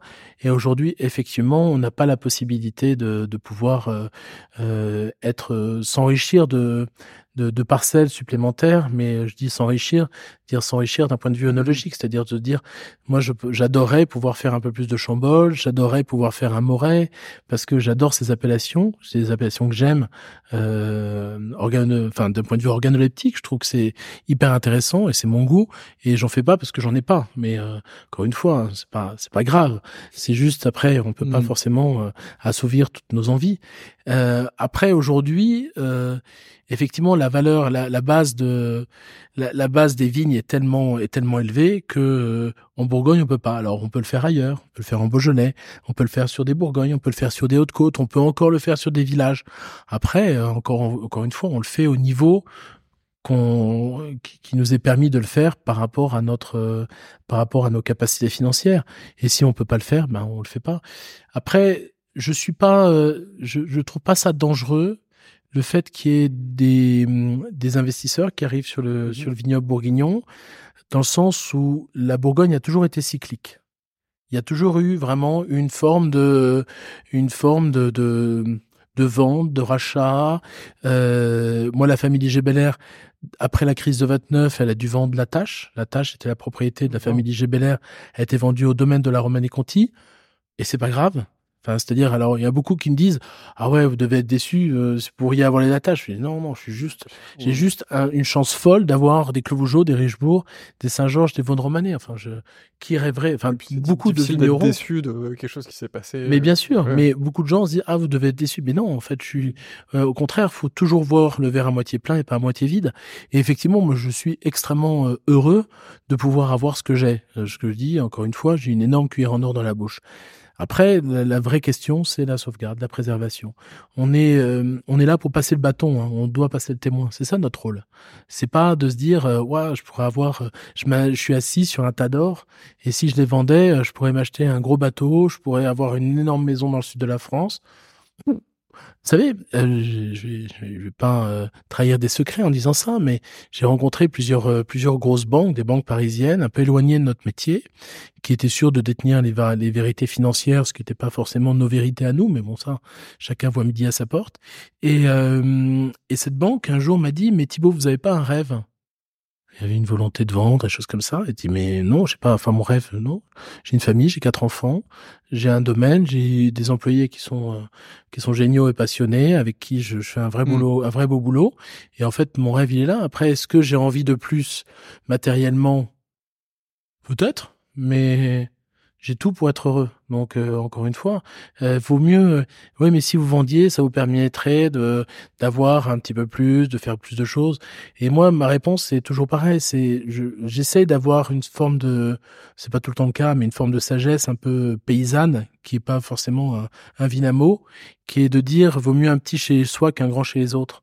Et je préférais réduire mon train de vie, être chez moi et faire ce dont j'ai envie, plutôt que avoir trop gros et finalement pas pouvoir faire ce dont j'ai envie, être sous la coupe de quelqu'un qui m'expliquera comment faire, peut-être à tort ou à raison, peu importe, mais en tout cas j'aurais pas cette liberté. Et je pense que ma plus grande richesse, c'est ma liberté. Je suis très d'accord là-dessus, c'est quelque chose dans lequel j'essaye aussi moi d'investir beaucoup sur le fait de pouvoir faire ce que je veux. Enfin là, c'est un exemple un peu bête, mais on est un vendredi après-midi et bah je peux être ici et partager un moment ensemble et pour moi c'est beaucoup plus précieux que. D'ailleurs votre verre est vide. C'est vrai, c'est beaucoup plus précieux que je suis à pied en plus donc. Bah alors. Qu'une journée de travail supplémentaire sur autre chose. Donc ouais, non, je suis ultra d'accord là-dessus. Tout à l'heure aussi, on a parlé d'arrêt de la certification de biodynamie. Oui. Pourquoi avoir arrêté? Alors, est-ce que déjà la pratique de la biodynamie, est-ce qu'elle est toujours là? Bio, oui. Alors c'est une grande bio, oui.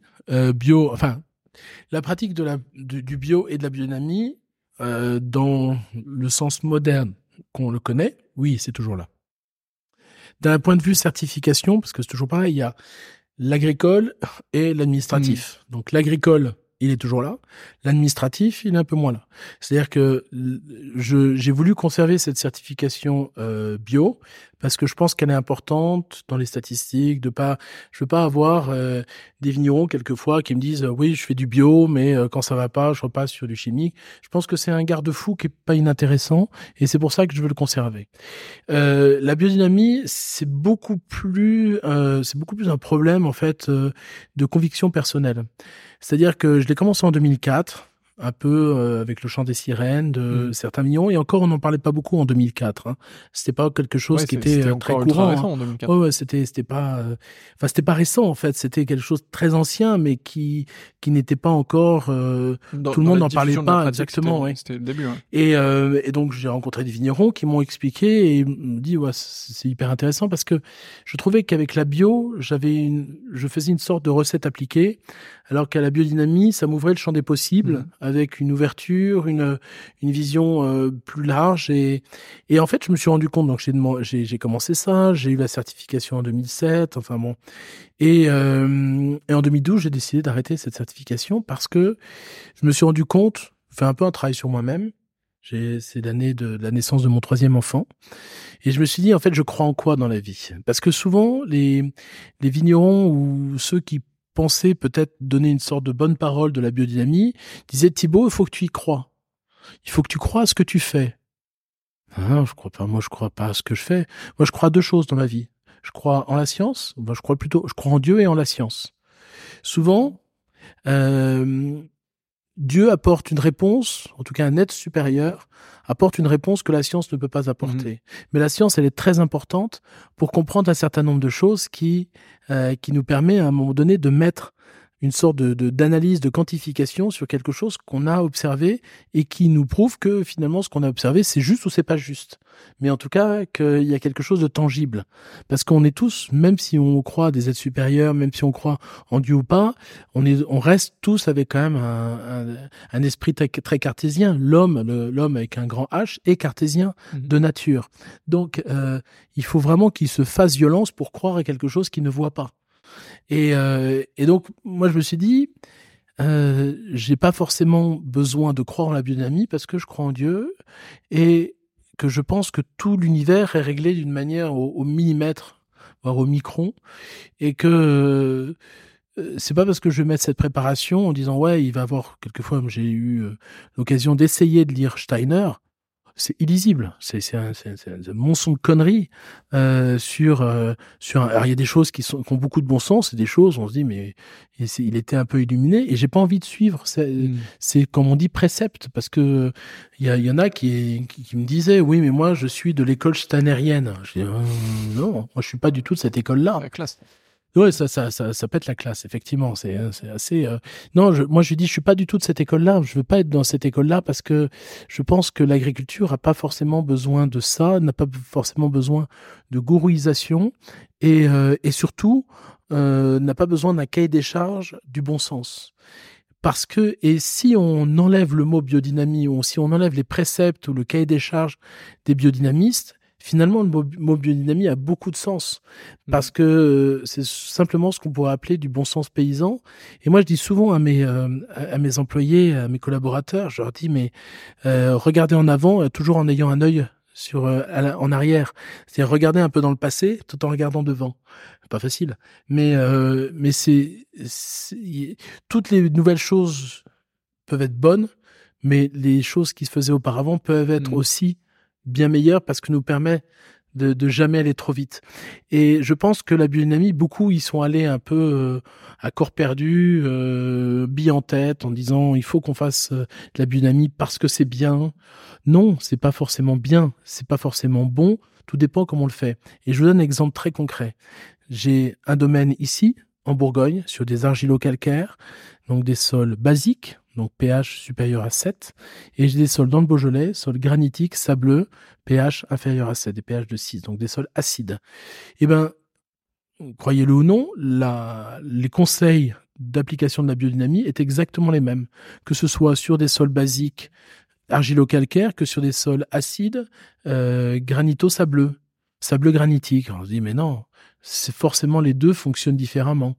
Et donc à partir de ça, j'ai commencé, c'est aussi un peu ce qui m'a fait sortir de ça. parce que c'était 3 ans après la création du domaine dans le Beaujolais. Et je me suis dit, il y a un non-sens. C'est-à-dire on nous pond une forme de cahier des charges, mais ça va pas. Donc je me suis dit, alors moi je me suis beaucoup rapproché plutôt de la connaissance et de la connaissance des plantes. Et donc on fait beaucoup de tisanes au domaine, d'associations de plantes. Je me suis beaucoup rapproché également des travaux d'Hildegard de Bingen, qui était une sainte qui avait du XVe siècle, qui avait beaucoup travaillé sur les effets des plantes sur l'être humain. En fait, on s'est rendu compte que les plantes, peu importe la cellule, qu'elle soit animale, humaine ou végétale, animale ou végétale, elle a des effets complémentaires. Donc je me suis dit, tiens, ça c'est pas inintéressant, parce qu'au moins c'est quelque chose d'assez doux, et j'ai eu l'impression que la combinaison d'un certain nombre de plantes me donnait beaucoup plus de vie, et puis surtout de défense immunitaire dans mes vignes, et donc voilà, donc j'ai été plutôt dans cette voie-là, tout en faisant en sorte d'appliquer encore certaines préparations dites biodynamiques qui pour moi semblent être intéressantes, mais sans aucun couvert de certification, qui pour moi n'a pas beaucoup de sens. Je pense que au même titre qu'un calendrier lunaire. Un calendrier lunaire, c'est très intéressant, mais il suffit de regarder le calendrier chrétien et vous avez le calendrier lunaire, en fait. Jésus, il est pas né le 25 décembre. Hein. C'est les équinoxes. Pâques, ça change chaque année parce que c'est les 13e lunes et c'est les équinoxes de printemps. Enfin, tout est basé là-dessus. C'est-à-dire que on n'a rien inventé du tout. On s'est juste dit que notre rythme était les rythmes des saisons, et ce rythme des saisons était effectivement lié à ces solstices, ces équinoxes, et en fait, à partir du moment où on sait que le 21 décembre, c'est les solstices d'hiver, et que le 21 mars, c'est les solstices c'est les solstices de printemps, et que les 13e lunes, c'est à partir de la 13e lune, donc la 13e pleine lune, qu'on va avoir la semaine sainte, et donc Pâques, on se dit, c'est que du bon sens, en fait. Il y a rien d'autre. Ouais. Du coup, j'ai 2 réactions là-dessus. C'est sur plutôt sur le temps passé à faire quelque chose, et sur le bon sens paysan. En fait, je sais plus qui disait ça, mais il disait, il y a une forte probabilité pour que quelque chose qui existe depuis X années continue d'exister pendant la même durée. Donc en fait, si on s'assoit sur des chaises depuis 2000 ans, il y a de fortes chances que dans 2000 ans, il y a encore des chaises. Et en fait, j'ai un peu l'impression que parfois, et surtout en échangeant là ensemble, qu'en fait, la biodynamie le mot biodynamie est un peu venu répondre à des abus qu'on a fait d'agriculture chimique, ou même d'agriculture chimique tout court. En fait, l'agriculture chimique, elle a existé pendant 15 ou 20 ans, peut-être un peu plus, 30 ans. Elle a des chances d'exister pendant encore la même durée, 15 ans, mais que en fait, l'agriculture traditionnelle ou empirique, exactement. En fait, elle existe depuis toujours, et elle a de forte chance d'exister pendant les 4000 encore prochaines années de J'espère. J'espère. Enfin, moi, je suis un éternel positif, un éternel. Je reste probablement convaincu que le monde va pas s'éteindre tout de suite. Donc, contrairement à certains qui prévoient la fin du monde dans 30 ans. Non, je pense que vous avez raison. C'est-à-dire que quelque chose qui est empirique et qui est là depuis que l'homme est homme, et depuis que l'homme a besoin de se nourrir et prendre des fruits sur un arbre, ou faire pousser du blé pour faire son pain, j'ose espérer que dans 2000 ans, il continuera à faire son pain. Donc, parce que 2000 ans à l'échelle de la Terre, c'est pas grand-chose. Pas grand-chose. Ouais. Donc après, effectivement, je pense que la culture chimique, ou en tout cas les ersatz d'agriculture, qui finalement, c'est beaucoup de poudre aux yeux pour faire croire à des agriculteurs qui ont perdu beaucoup de sens paysan, en tout cas beaucoup de bon sens, parce qu'on leur a dit que c'était extra, dans des périodes qui étaient difficiles. C'est-à-dire qu'on a profité de leur faiblesse. J'en veux pas du tout. Aux agriculteurs, j'aurais peut-être été exactement la même chose si j'ai été né 20 ans plus tôt, probablement. Donc c'est juste qu'à un moment donné, faut réapprendre finalement encore une fois, je leur dis, à regarder, à observer et à faire le bon geste au bon moment. Donc c'est le geste juste au moment juste, et de pouvoir simplement comprendre ce qui est bon. C'est-à-dire que je crois fondamentalement qu'on a la capacité d'être en lien avec le sol et de comprendre ce dont notre terre où on est né a besoin. Et sans forcément faire appel à des analyses, sans faire appel à des engrais minéraux chimiques qui vont finalement mettre sous perfusion une culture, et puis on voit ce qui se passe et tous les problématiques de sans gluten et des gens qui sont, enfin tout ça, tout ce dérèglement est simplement lié à un moment donné à des comment dire, à des un peu à des modifications, j'allais pas dire génétiques, mais en tout cas à des formes de dérèglement liées à des pratiques qui ne sont pas des pratiques qui vont dans le sens de l'organisation naturelle des choses. Et donc forcément la nature se défend et elle fait des choses qui sont moins consommables et moins bonnes pour nous qu'elles le sont naturellement. Alors effectivement, on est plus nombreux sur la planète. Il y a beaucoup de gens qui pourraient dire ah oui, mais on se doit produire plus parce qu'il y a plus de gens à nourrir et tout ça. Ouais, mais nourrissons les mieux et ils seront ils seront mieux lotis, et il y aura, enfin encore une fois. Alors après, est-ce que c'est une tendance qu'on peut inverser? Encore une fois, j'en sais rien. En tout cas, moi je reste un éternel positif, et je pars du principe que tout ce qu'on peut faire, vous savez, Mère Teresa, elle disait chaque effet, c'est peut-être une goutte d'eau dans l'océan, mais sans cette goutte d'eau, l'océan ne serait pas complet. Et ben, je pense qu'on est des gouttes d'eau, mais qu'on a tous notre rôle à jouer. Et c'est ça qui m'anime au quotidien. C'est de me dire, c'est pas parce que je suis pas un défaitiste en disant ouais, mais si je le fais ou je le fais pas, le résultat sera le même. Non, je suis là aussi pour peut-être poser une petite pierre, peut-être un caillou, peut-être un gravier ou un grain de sable, peu importe, je m'en fous. Mais en tout cas, j'ai tendance à pouvoir le faire, à aussi emmener mes enfants peut-être dans cette voie-là en disant faites attention, triez, faites attention de pas ouvrir un robinet, éteignez vos lumières, venez dans les vignes et voir comment c'est fait. Ah bah oui, l'été je me lève à 5h du matin et je reviens à la maison à 9h. Bah l'hiver je pars à 8h et puis je reviens à 7h ou 6h parce que c'est notre vie d'agriculteur, et aussi parce que c'est le rythme normal. Donc le rythme normal, c'est pas l'hiver de se lever à 6h du matin et l'été de se lever à 8h du matin. On est fait ainsi pour avoir besoin de plus de sommeil à un moment donné et moins de sommeil. C'est le rythme qui est comme ça. Il faut peut-être juste réapprendre ça. C'est bête, hein. Ça peut paraître évident, mais c'est simplement apprendre le rythme des saisons et du temps vrai. Ouais. Et puis et ça s'incarne aussi ce genre de choses, quoi. C'est-à-dire que dire en fait je trouve que attendre que tout change pour soi-même changer, c'est un peu facile versus se dire puis c'est un peu égoïste. Ouais, complètement. C'est un peu égoïste. Versus se dire en fait j'ai envie qu'on soit dans une société où on mange bien, je vais faire le choix si je peux le faire, évidemment, d'acheter des bons produits ou de me diriger sur certains produits. Parce que je suis un gourmand, et puis d'un point de vue purement personnel, et c'est vrai parce que je peux pas mentir, je suis gourmand. J'avoue que mon fromager, je lui passe le bonjour, j'essaierai de faire un épisode spécial avec mon fromager parce que je me régale. On a fait un bon tour ensemble. Merci beaucoup pour ce temps, Thibault. Ces échanges. On a évoqué plein de sujets, des sujets philosophiques, personnels. On a assez peu parlé de vin en fait directement. Il y a pas besoin. Mais il y a pas besoin. C'est ça qui est beau. Je pourrais vous parler du vin, je pourrais parler des terroirs, mais finalement, je pense que vous savez, souvent quand les gens viennent goûter à la cave, je commence à parler d'un terroir, le terroir par exemple des Saint-Georges qu'on est en train de goûter, et les personnes quelquefois me disent, assez rarement aujourd'hui, mais pouvez nous décrire ce vin? Je dis non, je vais surtout pas vous décrire ce vin, parce que ce vin, ma description ne va pas être la vôtre. Et moi, je peux vous parler du sol, je peux vous parler du travail qu'on a fait, je peux vous parler de ma compréhension de ce terroir.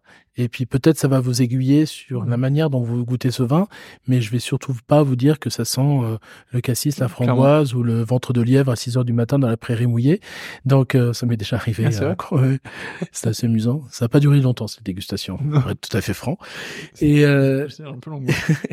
et donc voilà, donc c'est effectivement on a passé un très bon moment et c'est toujours intéressant de pouvoir avoir une personne en face qui pose des questions puis qui nous permet nous peut-être d'aller un peu plus loin dans nos réflexions aussi, parce qu'il y a des choses auxquelles on pense et puis il y a des choses qu'on dit et peut-être quelquefois on les dit sur le coup alors que c'est quelque chose qu'on n'arrivait pas forcément à formuler auparavant. Donc il y a des choses que je dis avec vous que je me dis tiens c'est pas con ou tiens c'est une grosse connerie ou tiens j'ai dit ça avant et c'est peut-être pas forcément la manière dont je le formule est peut-être plus juste.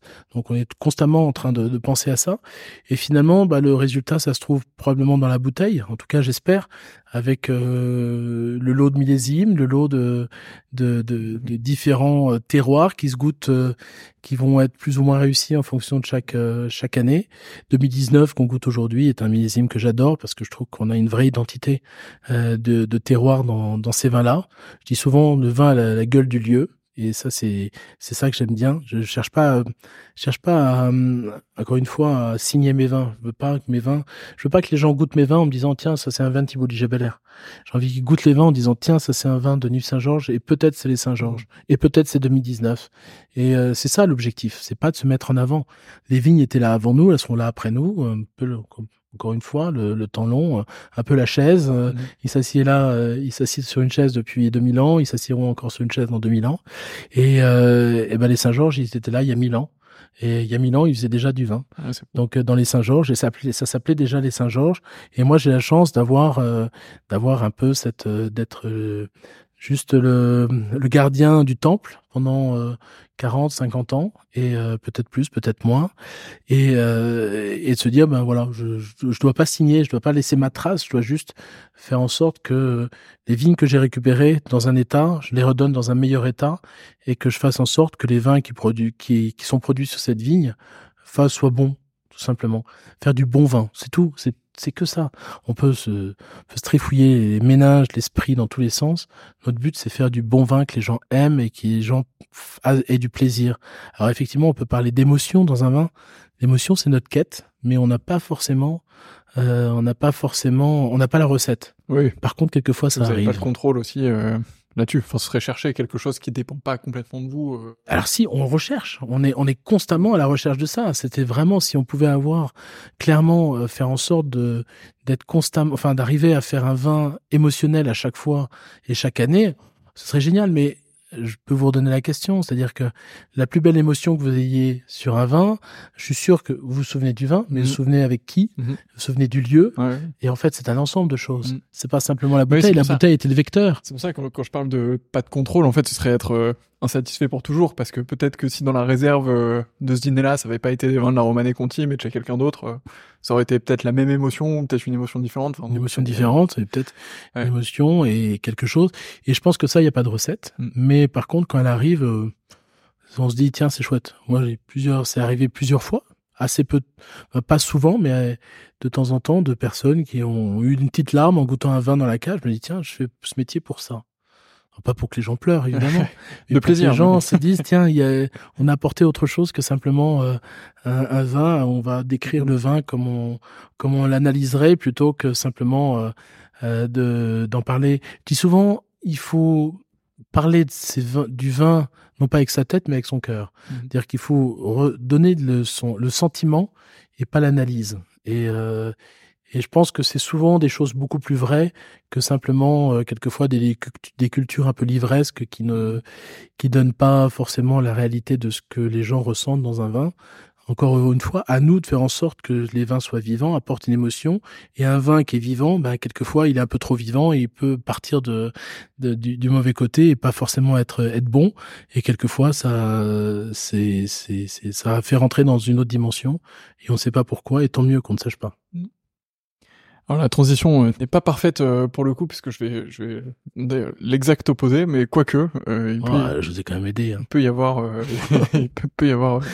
Dites-moi. Est-ce que vous avez un livre sur le vin à me recommander? Un livre sur le vin à vous recommander? Je me posais la question tout à l'heure. Ce sera pas le Steiner. Non, ce sera sûrement pas le Steiner. Je pense qu'on a compris. Moi, j'ai beaucoup aimé, pendant que vous réfléchissez sur l'émotion, là, et puisqu'on est en Bourgogne, je le fais au passage, j'ai pas mal aimé Si tu veux la paix, prépare le vin, de Laure Gasparotto. Ouais. Parce qu'elle parle beaucoup d'émotions, justement, de voyages, je l'ai pas lu. De découvertes. Je l'ai pas lu. Je trouvais ça assez... c'est une ode à la Bourgogne, alors. Ouais. Alors, je suis pas quelqu'un qui lit beaucoup, très honnêtement. Je lis beaucoup plus de techniques et de choses comme ça. Donc, je suis pas... j'ai pas de livres comme ça qui me viennent... qui me viennent tout de suite. C'est assez... malheureusement, ça répond pas à votre question. Et ça part un petit peu... ça fait un peu plouf à la fin, parce que j'ai pas forcément de livres... en tant que tel, et au-delà du livre, j'aurais tendance à penser au dernier livre de Jérémy Kuckerman qui fait l'ode au grand vin de Bourgogne, enfin au grand vin et au vin de terroir, où je trouve qu'il y a une approche qui est une approche esthétique et pas analytique, dans quelque chose qui est assez accessible. Je trouve qu'on est sur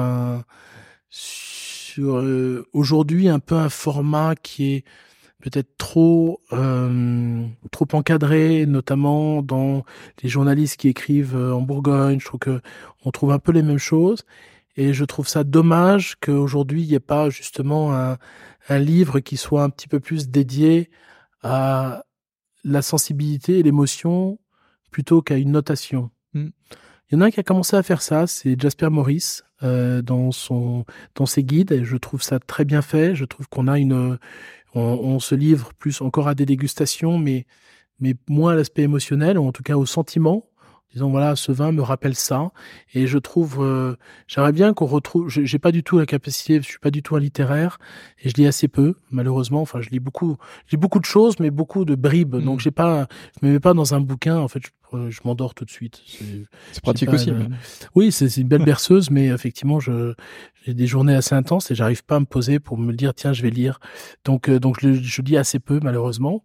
Et, mais, si j'avais la possibilité de faire, de pouvoir exprimer les émotions du vin, je pense que ce serait intéressant. Et je crois pas que ce livre existe. Enfin, si vous connaissez, faites-moi savoir. Je pense que je le lirai. C'est peut-être à nous de l'écrire. Voilà. Donc j'ai pas forcément de réponse, parce que je pourrais vous faire une réponse, mais elle serait pas vraie, et ça me ressemble pas. C'est le principal. Est-ce que vous avez une dégustation coup de cœur récente? Une dégustation coup de cœur récente. Alors, j'ai un vigneron que j'aime beaucoup, et qui je trouve a une comment dire, a une manière de vivre ses vins qui est assez étonnante, qui est Boris Champy, qui a repris un domaine dans les Hautes-Côtes. Et j'ai goûté récemment un vin, un de ces vins. J'avais goûté plutôt des vins en cours d'élevage, et là je me suis dit, tiens, je vais au restaurant, je vais goûter un de ces vins, et j'ai trouvé que c'est, entre guillemets, je vais dire simplement, sans dénigrer, à Haute-Côte de Beaune. Je trouvais qu'il y avait une profondeur dans les vins qui allait au-delà de simplement le côté équilibré, et ça a été vraiment une révélation, parce que je me suis dit, waouh, c'est comment il arrive à avoir à la fois une révélation, peut-être une certaine jalousie, en me disant, ouais, il arrive vraiment à sortir quelque chose d'assez étonnant sur ces terroirs-là. Et j'ai trouvé ce vin assez bluffant. Donc, domaine Boris Champy en Haute-Côte-de-Beaune. Et je trouve que ça a été pour moi une vraie belle surprise. Chouette. Et ben, si on croise ça au restaurant, dans les essayez d'en trouver. Jours, Essayez d'en trouver, parce que ça vaut vraiment le détour. On foncera. Et c'est très accessible. Et ça, c'est chouette. Carrément. Et dernière question. On a fait un large tour de tout ça. Ouais, je crois qu'il n'y avait plus de piles, dans la... Il n'y a plus de piles dans la Il n'y a plus de batterie, il n'y a plus rien. Enfin bon, bref, je parle beaucoup de trop, je suis désolé. Mais non, mais pas de problème. C'est ce qui fait aussi la beauté du podcast. Je pense que c'est ce que les personnes aiment, c'est de pouvoir aller jusqu'au bout d'une interview et aller dans l'échange avec quelqu'un, rentrer dans la profondeur de ça, et pas juste quelques lignes ou des choses où on se coupe les uns les autres. Donc, enfin, moi, j'y suis très attaché, en tout cas. Donc, je suis content que ça dure longtemps, parce que c'est le synonyme d'une bonne discussion. Mais pour la conclure, qui est la prochaine personne que je devrais interviewer? La prochaine personne que je devrais interviewer, alors, j'ai beaucoup de gens que j'ai en tête, mais je réfléchis, peut-être je fais quelque chose de trop cérébral, mais parce qu'il faut quand même des gens qui peuvent exprimer. Je pense que, je sais pas si vous avez déjà interviewé Guillaume ou Anselme Solos. Non, pas encore. Je pense que c'est des gens qui ont une vision philosophique des choses qui est étonnante et qui est évidemment très connue. Ils n'ont pas forcément besoin qu'on leur fasse qu'on les mette en avant. Et je pense ils vont peut-être me détester quand tu recevras un mail quand de ils ma recevront part. un mail de votre part en disant c'est Thibault. Ok, on va dire oui. Mais je trouve qu'en fait euh, il a un attachement aux, aux choses belles et avec une vision qui est une vision. Moi, il m'a beaucoup inspiré Anselme et son père Guillaume. Guillaume est plus jeune, mais Anselme, c'est quelqu'un que j'ai eu l'occasion de rencontrer plusieurs fois et avec qui je suis assez copain maintenant. Et je trouve qu'en Champagne, il y a, je parle d'Anselme Solos, je pense aussi à quelqu'un que j'aime beaucoup, qui a une vision des choses et peut-être, je réfléchis tout en vous parlant, Pascal Agrapard. Pascal Agrapard qui a beaucoup de bon sens. C'est quelqu'un que j'adore et je trouve qu'il a un bon sens absolument incroyable. Il n'y a pas un mot qui sort de sa bouche sans que ce soit inutile. Donc, et je trouve qu'il y a il y a une vision des choses très pragmatique, très vraie, très juste, sans esbrouf. Et je trouve qu'on retrouve dans ses vins aussi. Donc, peut-être plutôt Pascal Agrapard. Ouais. Ça marche. Et ben c'est noté. Comptez sur moi pour les contacter. Contactez-les dans les prochaines semaines. Et dites-leur bonjour de ma part. Je vais les voir bientôt. Ça marche. Ben je transmets. Et pour les personnes qui nous écoutent, restez à l'écoute de ce podcast évidemment, puisque vous aurez sûrement l'occasion d'avoir ces nouveaux invités dans vos oreilles, dans votre casque. Enfin bref, je vais pas m'étendre sur comment est-ce que vous écoutez le podcast. Thibault, merci beaucoup pour le temps que merci vous avez à vous. accordé ce soir. C'était je sais pas combien de temps ça a duré. J'en ai aucune idée. Une heure oui, pas mal. Je pense que c'est proche du record. Il va falloir vérifier, mais on n'est pas loin. On aurait pu continuer, mais avec grand plaisir. mais ce sera pour un prochain épisode, un épisode 2 dans quelques années. Pourquoi pas. Si cet épisode vous a plu, évidemment, n'oubliez pas de le partager autour de vous. Trouvez une bouteille de Thibault Liger-Belair pour la déguster en même temps ou pour réécouter ce podcast au passage. Et des jeunes pousses. Et de jeunes pousses, pardon, ouais, évidemment. Il y a des vins à vendre et évidemment. Il faut venir découvrir ce beau projet et soutenir ce projet, les vins de Thaïs et Juliette qui sont, je pense, des vins avec beaucoup d'énergie et assez émotionnels. Donc, à découvrir. À découvrir, clairement. Donc, domaine des jeunes pousses. Et comment s'appelle le domaine des précédentes jeunes pousses aussi? Alors, c'est le domaine Obora. Domaine Obora, comme ça. Donc, exactement, Angela et Hugo, qui sont sur Chena et Juliena, et donc, qui font des très jolis vins et avec aussi beaucoup de profondeur et de précision. Donc, à découvrir. Et voilà. Donc là, vous avez la liste. Normalement, c'est tout bon. Je vous souhaite le meilleur. Thibault, merci beaucoup et à bientôt. Grand merci. À bientôt.